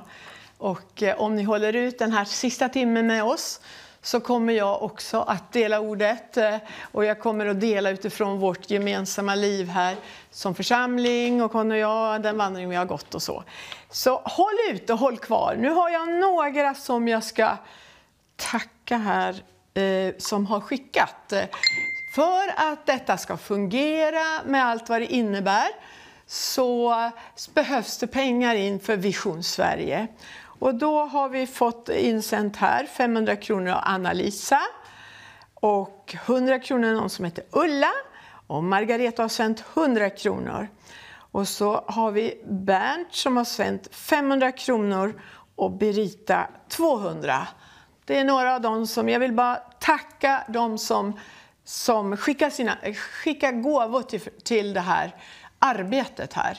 Så jag bara tackar dig, Jesus, att vi på olika sätt kan ge in i ditt rike. Vi ger våra liv, vi ger våra gåvor in till dig, men också att vi ger medel för att det här ska kunna användas och gå ut i Sverige. I Jesu namn. Amen. Så är det så här att jag tänkte att jag kan få dig på den där. Nej, men du kom där på den sidan. Titta vad bra. Nej, vilken sida vill du stå på? Där, titta. Det blir bra. Kolla. Då har jag Oskar här som är med i lovsången. Leder lovsången i Citykyrkan i Örkelljunga. Stämmer bra. Och vi har ju fantastiska 2 till. Och jag vet att jag har alltså Herren har talat till mig för den här kvällen. Och jag ska ta det, men jag önskar att vi skulle få intervjua fler. Nu ska jag intervjua dig. Och då ska jag vilja säga så här. Jag vet att du, Oskar, är aktiv i församlingen, älskar församlingen och har bestämt dig för att ge ditt liv till Jesus för länge sedan, i och för sig. Och att du ger din tid in i församlingen jättemycket. Och det gör våra ungdomar. Och sen har du något exempel, för jag vet att du har hjärta för ungdomar. Berätta, har du något exempel? Jag vet att det händer mycket i församlingen. Många kommer till tro. Absolut. Ja. Alltså vi har ju en i vår församling som, alltså det är fantastiskt. Han var alltså för några år sedan, så var han byns farligaste människa typ. Folk visste precis vem han var. Han kunde Alltså alla visste att han var farlig och ingen ville bråka med honom liksom. Och idag så är han med i vår församling. Han har varit iväg ett tag och liksom bara lärt sig evangelisera på gator och torg och allting. Och nu bara brinner han för det även här i vår församling och bara går runt och bara preachar Jesus för alla liksom farliga människor som ofarliga i Örkelljunga. I Örkelljunga. Det är helt fantastiskt. På gatorna. Ja. Och så hörde jag att nu har ni också startat upp någonting. Så hela församlingen står bakom och skjuter på. Precis. På fredagar. På fredagar så brukar vi gå ut och liksom bygga relationer med unga människor som kanske inte har så mycket trygghet och så. Men man kan ju säga att ni började själva. Ni har gått ut på kvällarna. Flera utav killarna, Nils också som är med i lovsången här. Och den här killen och flera som... Och så sen så känner vi, nej men det här måste vi stötta. Och så har vi står bakom och ber när ni går ut. Så har du några fler exempel? Någon som du hade bett för som blev helad? Ja, precis. Jag gick bara en vanlig dag. Gick förbi busstationen. Stötte på några grabbar där. Började prata med dem. Och så fick jag från Gud att en av dem hade liksom ont i ryggen. Så frågade jag om han hade det. Och det hade han. Och så fick jag så frågade jag, men... Ska vi kolla om ditt ena ben är längre än det andra? För det kan vara så ibland. Så kollade vi och det ena var längre. Och det skapar ju liksom ryggproblem. Så jag frågade om han ville bli längre eller om han ville bli kortare. Så då sa han ju längre och skrattade. Ja. Och så bad jag ju bara att det ena benet skulle växa ut. Så gjorde det. Och fortfarande idag, alltså ibland känner inte jag igen honom liksom så här, men han kan komma och bara hej Oskar, det var ju du som bad för mig liksom så här, och han går och pratar om det med sina kompisar också. Så det är så fantastiskt det som händer och han är ett steg närmare Jesus liksom. Underbart. Ja, alltså jag får flera vittnesbörd från alla ungdomarna i församlingen och berättar om de här sakerna. Och Nils han har ju kört, inte lastbil utan buss. Och han predikade i bussen för kunder. Så kom de in till oss på second hand. Och Louise som är med här vid pianot och synten här. Hon är en second hand, en som arbetar i second hand jättemycket. Och då kommer de in på second hand och säger, ja men ni har en i församlingen här som kör buss som pratar om Jesus. Så det händer mycket. Ja, spännande, jag kunde inte låta bli att säga det där. Underbart. Har vi någon mer lovsång? Det kommer att bli. Kommer att bli. Underbart. Absolut. Jag tackar så mycket, Oskar. Och så har vi en lovsång som kommer här nu. Jag tror det blir liknande. Något åt det hållet. Och så ska jag få dela det som Herren har talat till mig. Kommer du ner? Kommer ner där. Så att jag kan säga innan ni ska få ta en lovsång emellan så ska jag gå in i det som Herren har talat till mig. Och jag kan säga så här, att det jag kommer att dela här i Frihet har ett namn. I konferensen Frihet har ett namn. Jag älskar det namnet. Det Herren har talat till mig ikväll, eller om att jag ska tala om ikväll. Det kommer att börja på ett sätt, men det kommer också att berätta en del om det liv som vi har haft i vandringen med Herren. Så håll ut och var med ända in i slutet. Vi har ju nästan en timme kvar här. Så fortsätt att titta, fortsätt att ge in i det här arbetet här. Så tar vi en lovsång emellan och så kommer jag då att berätta utifrån ordet. Halleluja!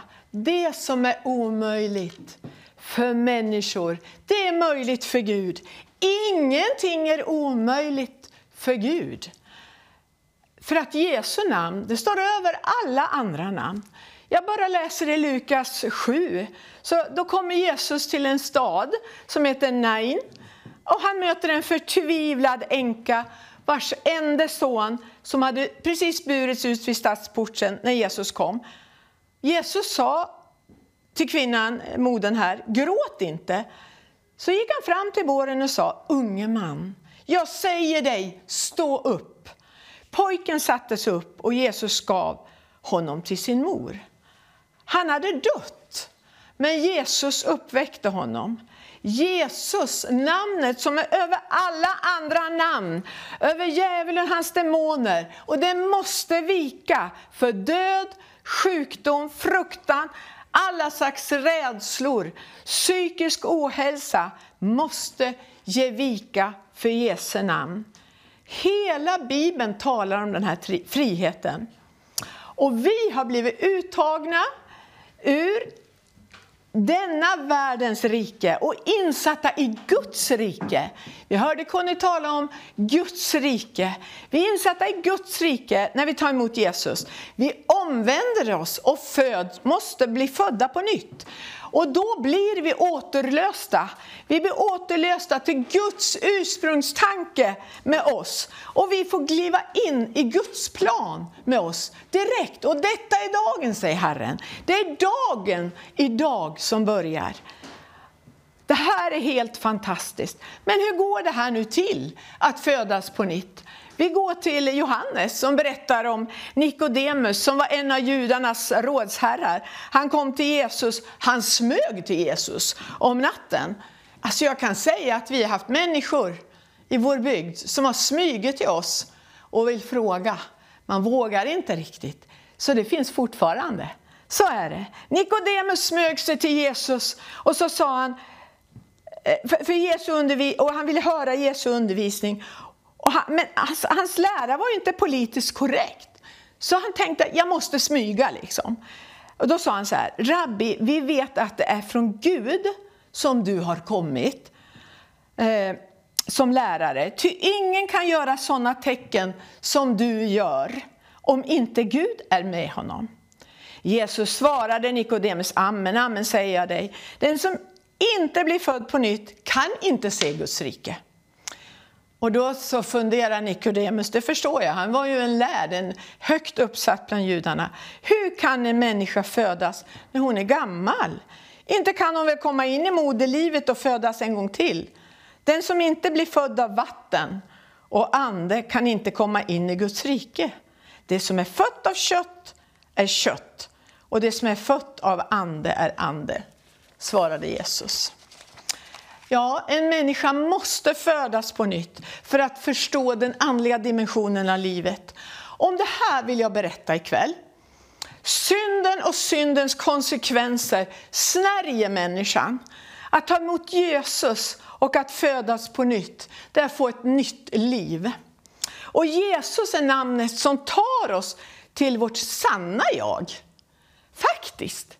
Det är det sanna jaget. När jag blir frälst, när jag tar emot Jesus, då blir jag vad Herren hade tänkt att jag skulle bli. Herren sökte mig och jag öppnade upp när jag var ungefär 23 år.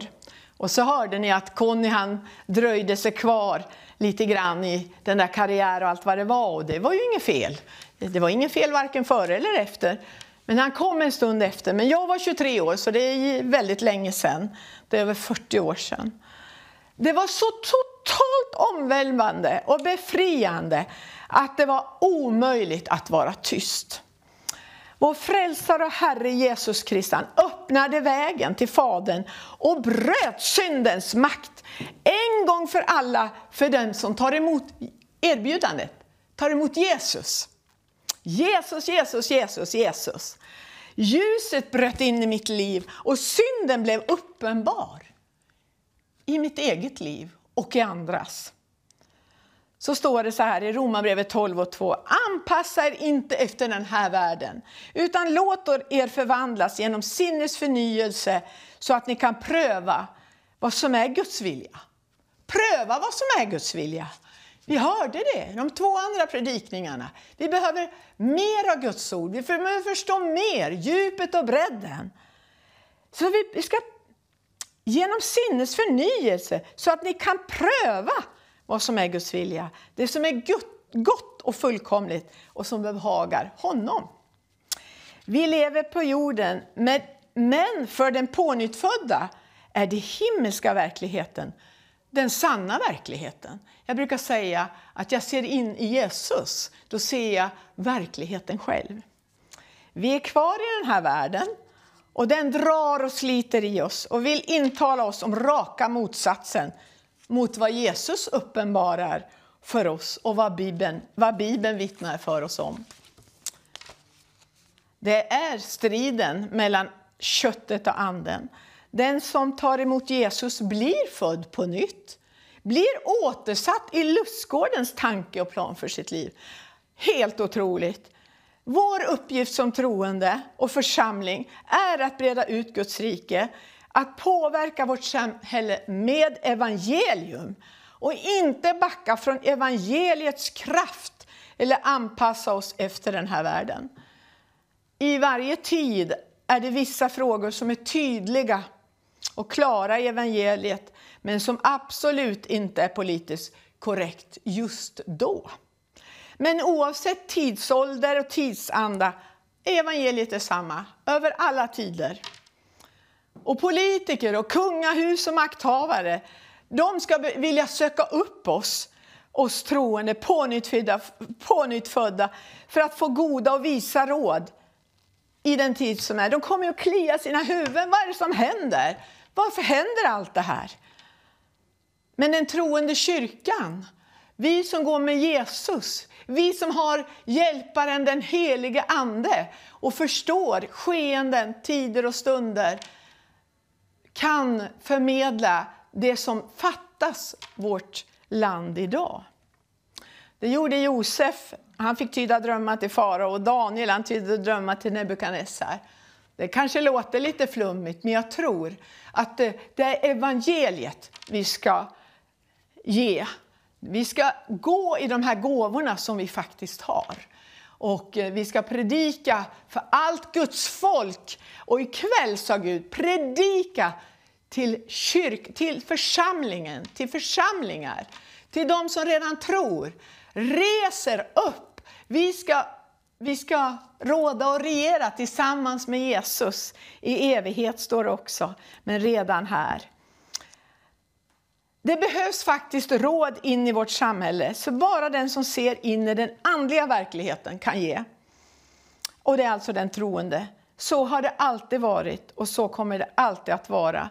Men ett samhälle som vårt, som gör allt för att ta bort Gud, lever farligt. Och en dag kommer man att förstå det. De kanske redan har kommit dit. Jag vet inte. Men ibland när vi hör saker och de kallar in experter och allt vad det är på det, man tänker, nej, vad är det de säger? Vad är det för galet? När vi förstår kanske skeendet på ett annat sätt. Vi som tror och lever med den heliga ande ser i ytterligare en dimension. Vi får hela bilden av det som sker. För hela gamla testamentet vittnar om Jesus som ska komma för alla folkens rätt, stod det. Och GT är en fantastisk bok om Guds välsignelse och barmhärtighet, men också om Guds handlande med dem och de länder som vänder Herren ryggen. Ska jag läsa Jesaja 43, så står det: se min tjänare som jag har utvalt. Det var Jesaja som profeterade om Jesus. Min älskade, i vilken min själ har sin glädje. Jag ska låta min ande komma över honom, och han ska förkunna rätten för folken. Ett brutet strå ska han inte krossa, och en rykande veke ska han inte släcka, förrän han har fört rätten till seger. Han ska utbreda rätten, och till hans namn ska folken sätta sitt hopp. Så profeterade profeten Jesaja för mycket länge sedan. Och till hans namn ska folken sätta sitt hopp. Vi är där idag.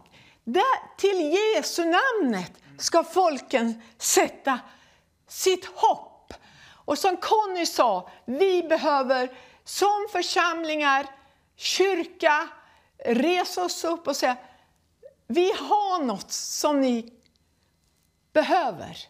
Vi har ett hopp, vi har Jesus, och vi har alla löften. Och där ska vi kliva in och råda tillsammans med Jesus, predika Jesus.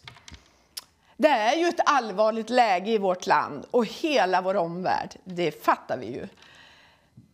Och jag ska säga, Jesajas ord gäller alltså fortfarande.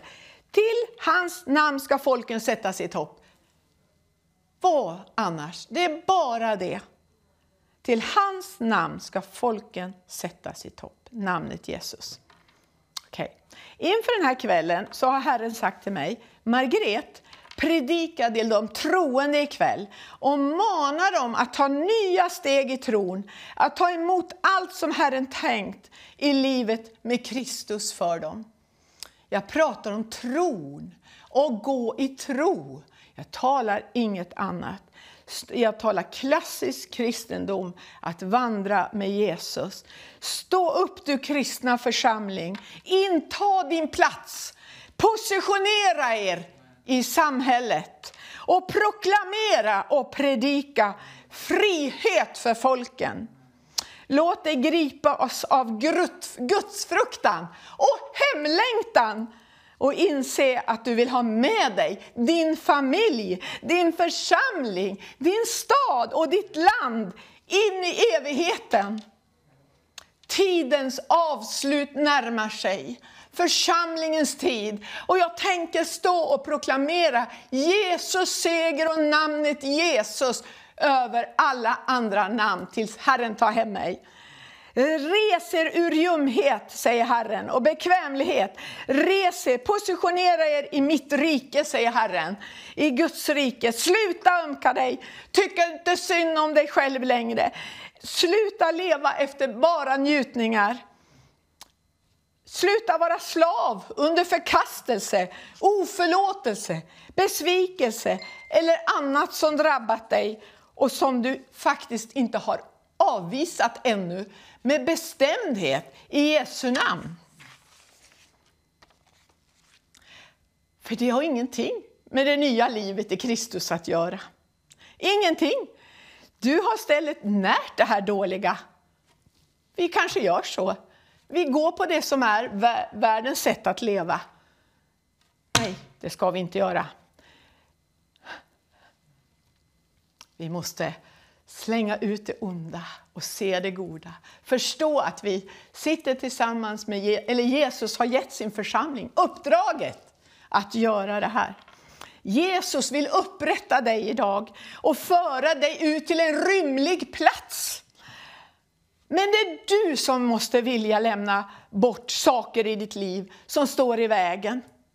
När vi går till Herren med våra tillkortakommanden med ett uppriktigt och villigt hjärta kommer det att ske. Bit för bit kommer att tas bort och upprättelse och välsignelsen kan flöda. Och du kommer ut i Guds tanke med dina dagar på jorden. Bibelorden är som naturlagar. Precis som jordens dragningskraft är fullt verksam är Guds ord kraftfulla och gäller oavsett majoritetsval, politiskt parti, rådande kultur, politiskt korrekt, tidsålder, tidsanda eller vad det vara må. Guds ord gäller oavsett vad vi tror eller matar oss med. Bli väl förtrogen med ordet. Sök dig också till människor, till församlingar som tror. Och sök en församling som predikar hela evangeliet. Hebreerbrevet 12:2 säger, och låt oss ha blicken fäst på Jesus, trons upphovsman och fullkomnare. Men det finns några klyschor som jag tror har hindrat full frihet i Kristus. Det är liksom halva sanningen här. Kom som du är, säger vi till Kristus. Okej, så är det ju. Men när du kommer till Jesus så börjar förvandlingen. Vi hörde Oskar berätta om någon som verkligen som tydligt gick från mörker till ljus. Det handlar om, kom till Jesus som du är. Men låt dig förvandlas. Annars blir det bara ett halvt evangelium. Och halva evangelium är falska evangelium. Låt dig förvandlas i ljuset och kunskapen om Herren. En annan klyscha är att det inte finns något svart eller vitt. Men det gör det ju faktiskt om vi tänker på Guds rike. I kontrast till världens rike som faktiskt lyder under Satan. Bibeln är mycket tydlig här. Det finns inget mellanläge där snälla människor kan platsa med sina goda idéer och ideal. Tyvärr, det finns bara två val. Guds rike eller Satans rike. Tiden är fullbordad och Guds rike är nu här. Omvänd er och tro evangelium. Det börjar såklart med omvändelse. Och innan jag kom till tro så mötte jag en härlig pingstvänsyster som ledde mig till Jesus. Och bland annat så sa hon, av alla bra saker hon sa, så sa hon så här: om du blir en troende får du en ytterligare dimension på livet. Och det där lockade mig. Och när jag så tog emot Jesus så märkte jag direkt att det skedde. Jag fick en ny dimension på tillvaron. Det fanns en närvarande Gud som jag behövde stå till svars inför. Och som visade mig allt som jag aldrig förut hade sett eller förstått. Dessutom märkte jag att jag nu faktiskt inte delade helheten i livet med min man längre. Det fattades en dimension i vårt äktenskap innan han så småningom blev frälst. Och det var så tydligt. Och vi fick ju då sen äktenskapet på vårt hjärta så tydligt. Så vi var en del av att ta hit Gifta för livet till Sverige och åkte med och predikade och hade kurser om det i flera år när han sen blev frälst. Nu blev jag frälst. Jag såg in i en ny dimension. Jag såg in i den andliga världen. Och jag talade med Herren på en gång. Jag hörde Herrens röst. Och så började jag tacka Gud för hans planer med Conny. Jag började be på en gång.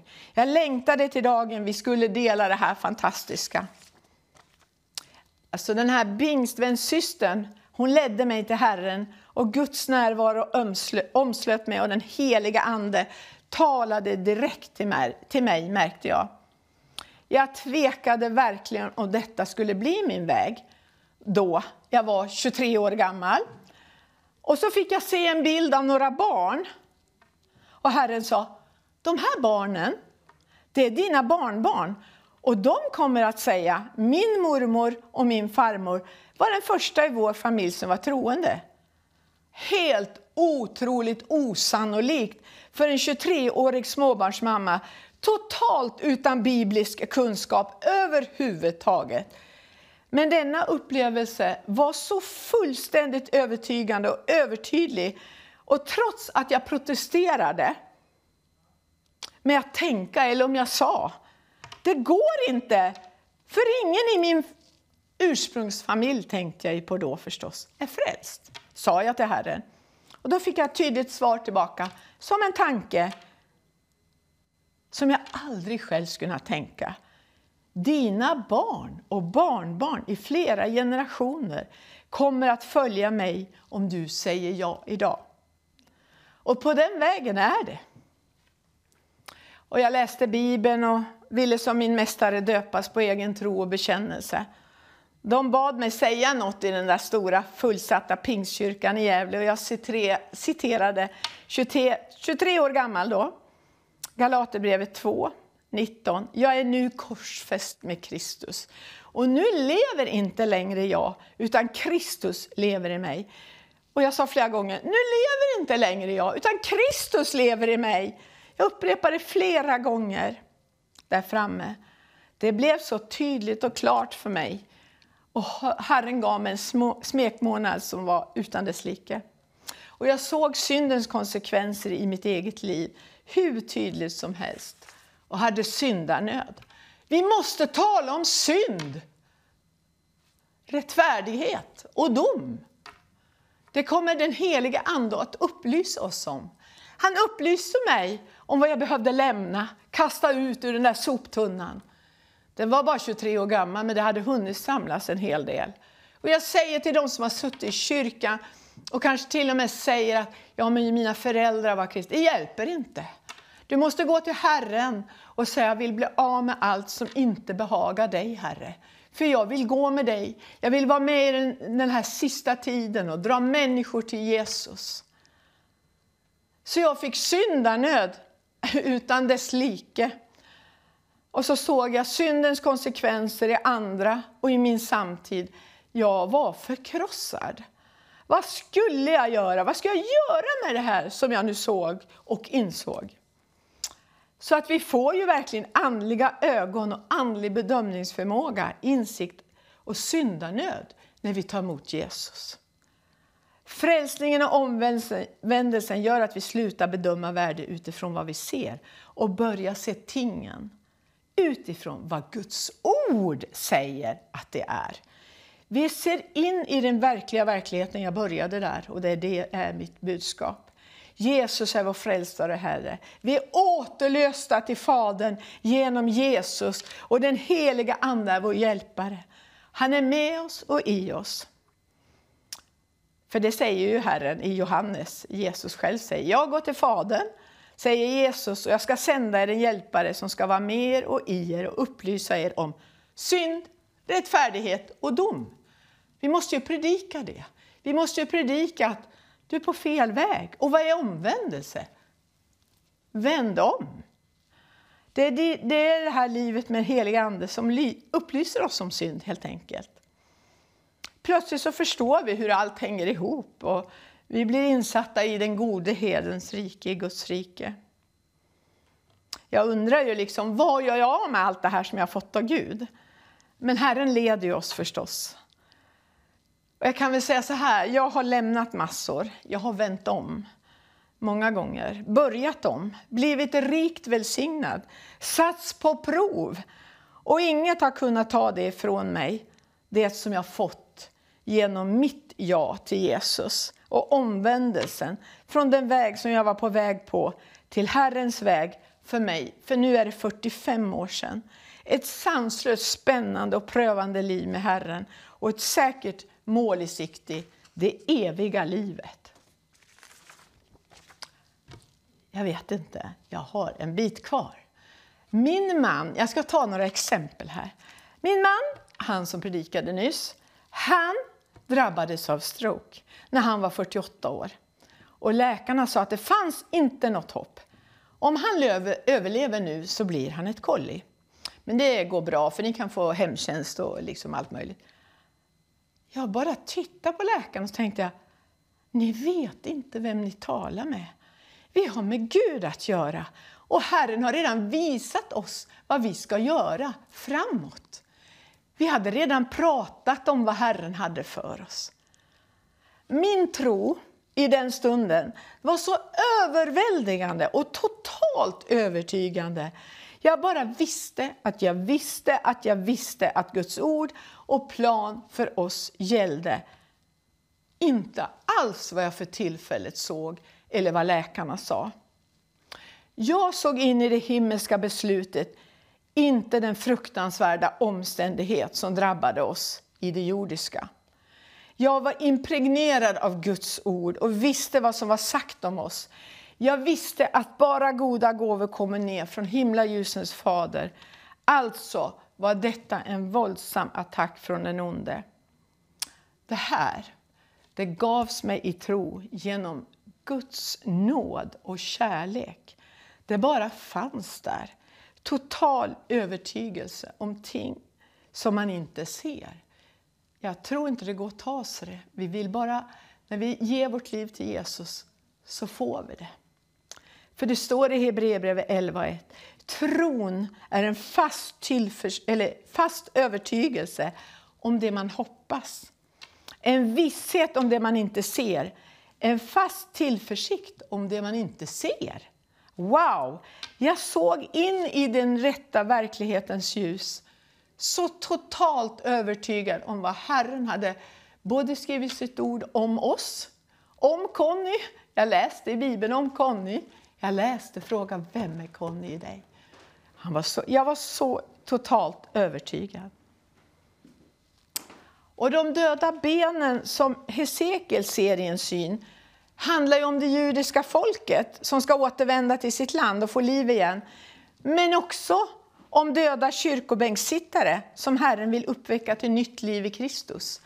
Eller de som är utanför våra kyrkor idag och ska bli frälsta. Det behövs, människor behöver bli frälsta, väckta, omvända. Herren söker den som är villig att ge sitt liv till honom. Lämna bekvämlighet och människofruktan. Predika evangelium i sitt liv. Sina val och prioriteringar som är i rakt motsatt till det politiskt korrekta och världens sätt att tänka. Så sök först Guds rikans rättfärdighet så ska allt det andra tillfalla er. Ja, jag slutar där. Tack Jesus att jag fått dela det här ordet med jag vet att församlingen hemma, de är de står bakom oss och våra vapendragare och bara stå där och be för oss att vi ska få dela det här och lovsången här. Jag tackar dig Herre att orden som har gått ut här ikväll i ord och predikning och lovsång ska få förvandla människors liv. Att det ska få fatt i det här fantastiska. Så jag ber i Jesu namn för var och en som har lyssnat och tittat här att de ska få tag i evangeliet som förvandlar liv och omvänder sig och går med Jesus fullt ut vad det kostar vill. I Jesu namn. Amen. Jag är ju både programledare och så skulle jag dela ordet. Det var inte helt enkelt. Jo, det var det. Det var ju underbart. Hörrni, nu vill vi ha en lovsång till. Vi har några skälvande minuter kvar och jag kanske hinner intervjua någon till. Jag vet inte riktigt, jag ska höra med sekretariatet här utanför. Vi har fått in några böneämnen här. Jag ser lite dåligt här, men det är i alla fall. Be för mitt högra öga, säger Sven Andersson, som har blivit skadat i en explosion. Så vi som finns här inne just nu, vi ber för det.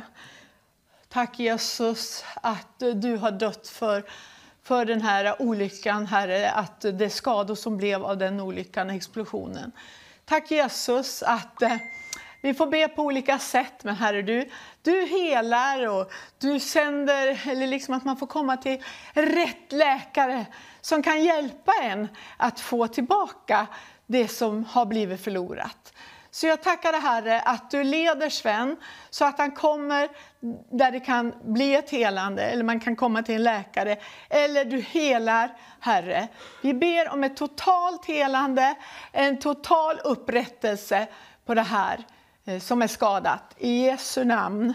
Och sen var det något mer, nu hittar jag inte. Det var en familj också här, nu hittar jag inte det heller. Alltså det är sån här live-chatt som man inte förstår sig på. Jo då, det gör jag, men det försvann. Det är en familj också som har bett om förbön. Och Herren vet vilka de är. Så vi ska be för en familj som har skrivit här ut. Och när man bara tar steget att skriva, att be om hjälp, så kommer Herren till hjälp. Jag vet, det fungerar. Jag lovar, det fungerar. Så Herre, jag bara tackar dig för den här familjen som skrev här på chatten.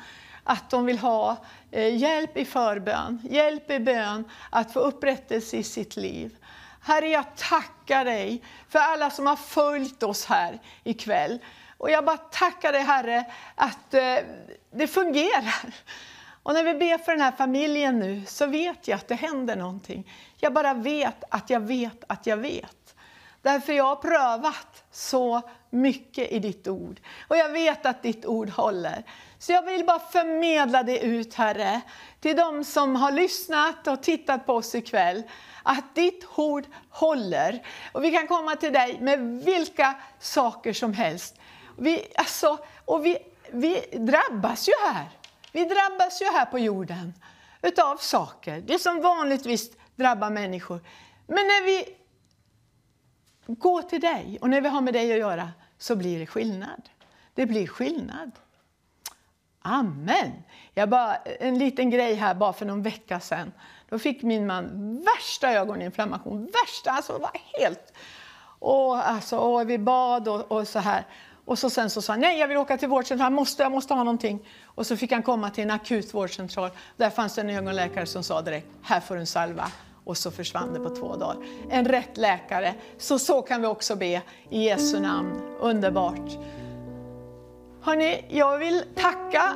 Jag tror att vi slutar här snart. Alldeles snart. Och vi slutar med en lovsång. Ni är beredda, eller hur?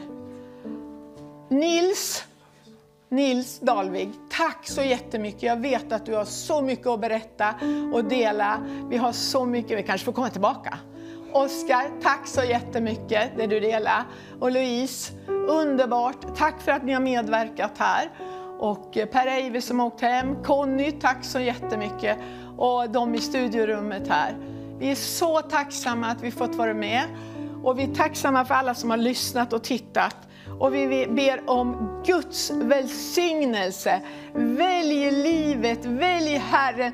Och den absolut värsta och svåraste situationen kommer Herren att ändra på. Conny blev fullständigt helad. Han blev inget kolli. Jag visste det. Jag bara visste det. Så gå med Herren och förvänta dig att du får det in i ditt liv. Liksom före. Och sen kommer det någonting som vill stjäla, slakta och förgöra. Nej, stopp där. Jag vet vad Herren har för gott till mig. Så det är liksom, jag känner bara att vi har ett budskap till er som lyssnar ikväll. Gå i tro. Det var ju Luther också, han sa det. Trons evangelium, tron alena sätter oss fria. Guds ord. Så tack för ikväll, var välsignade. Och så slutar vi med en härlig lovsång. Tack så mycket. Vi ska åka till Skåne och Örkelljunga om en stund. Vi är så otroligt tacksamma. Amen.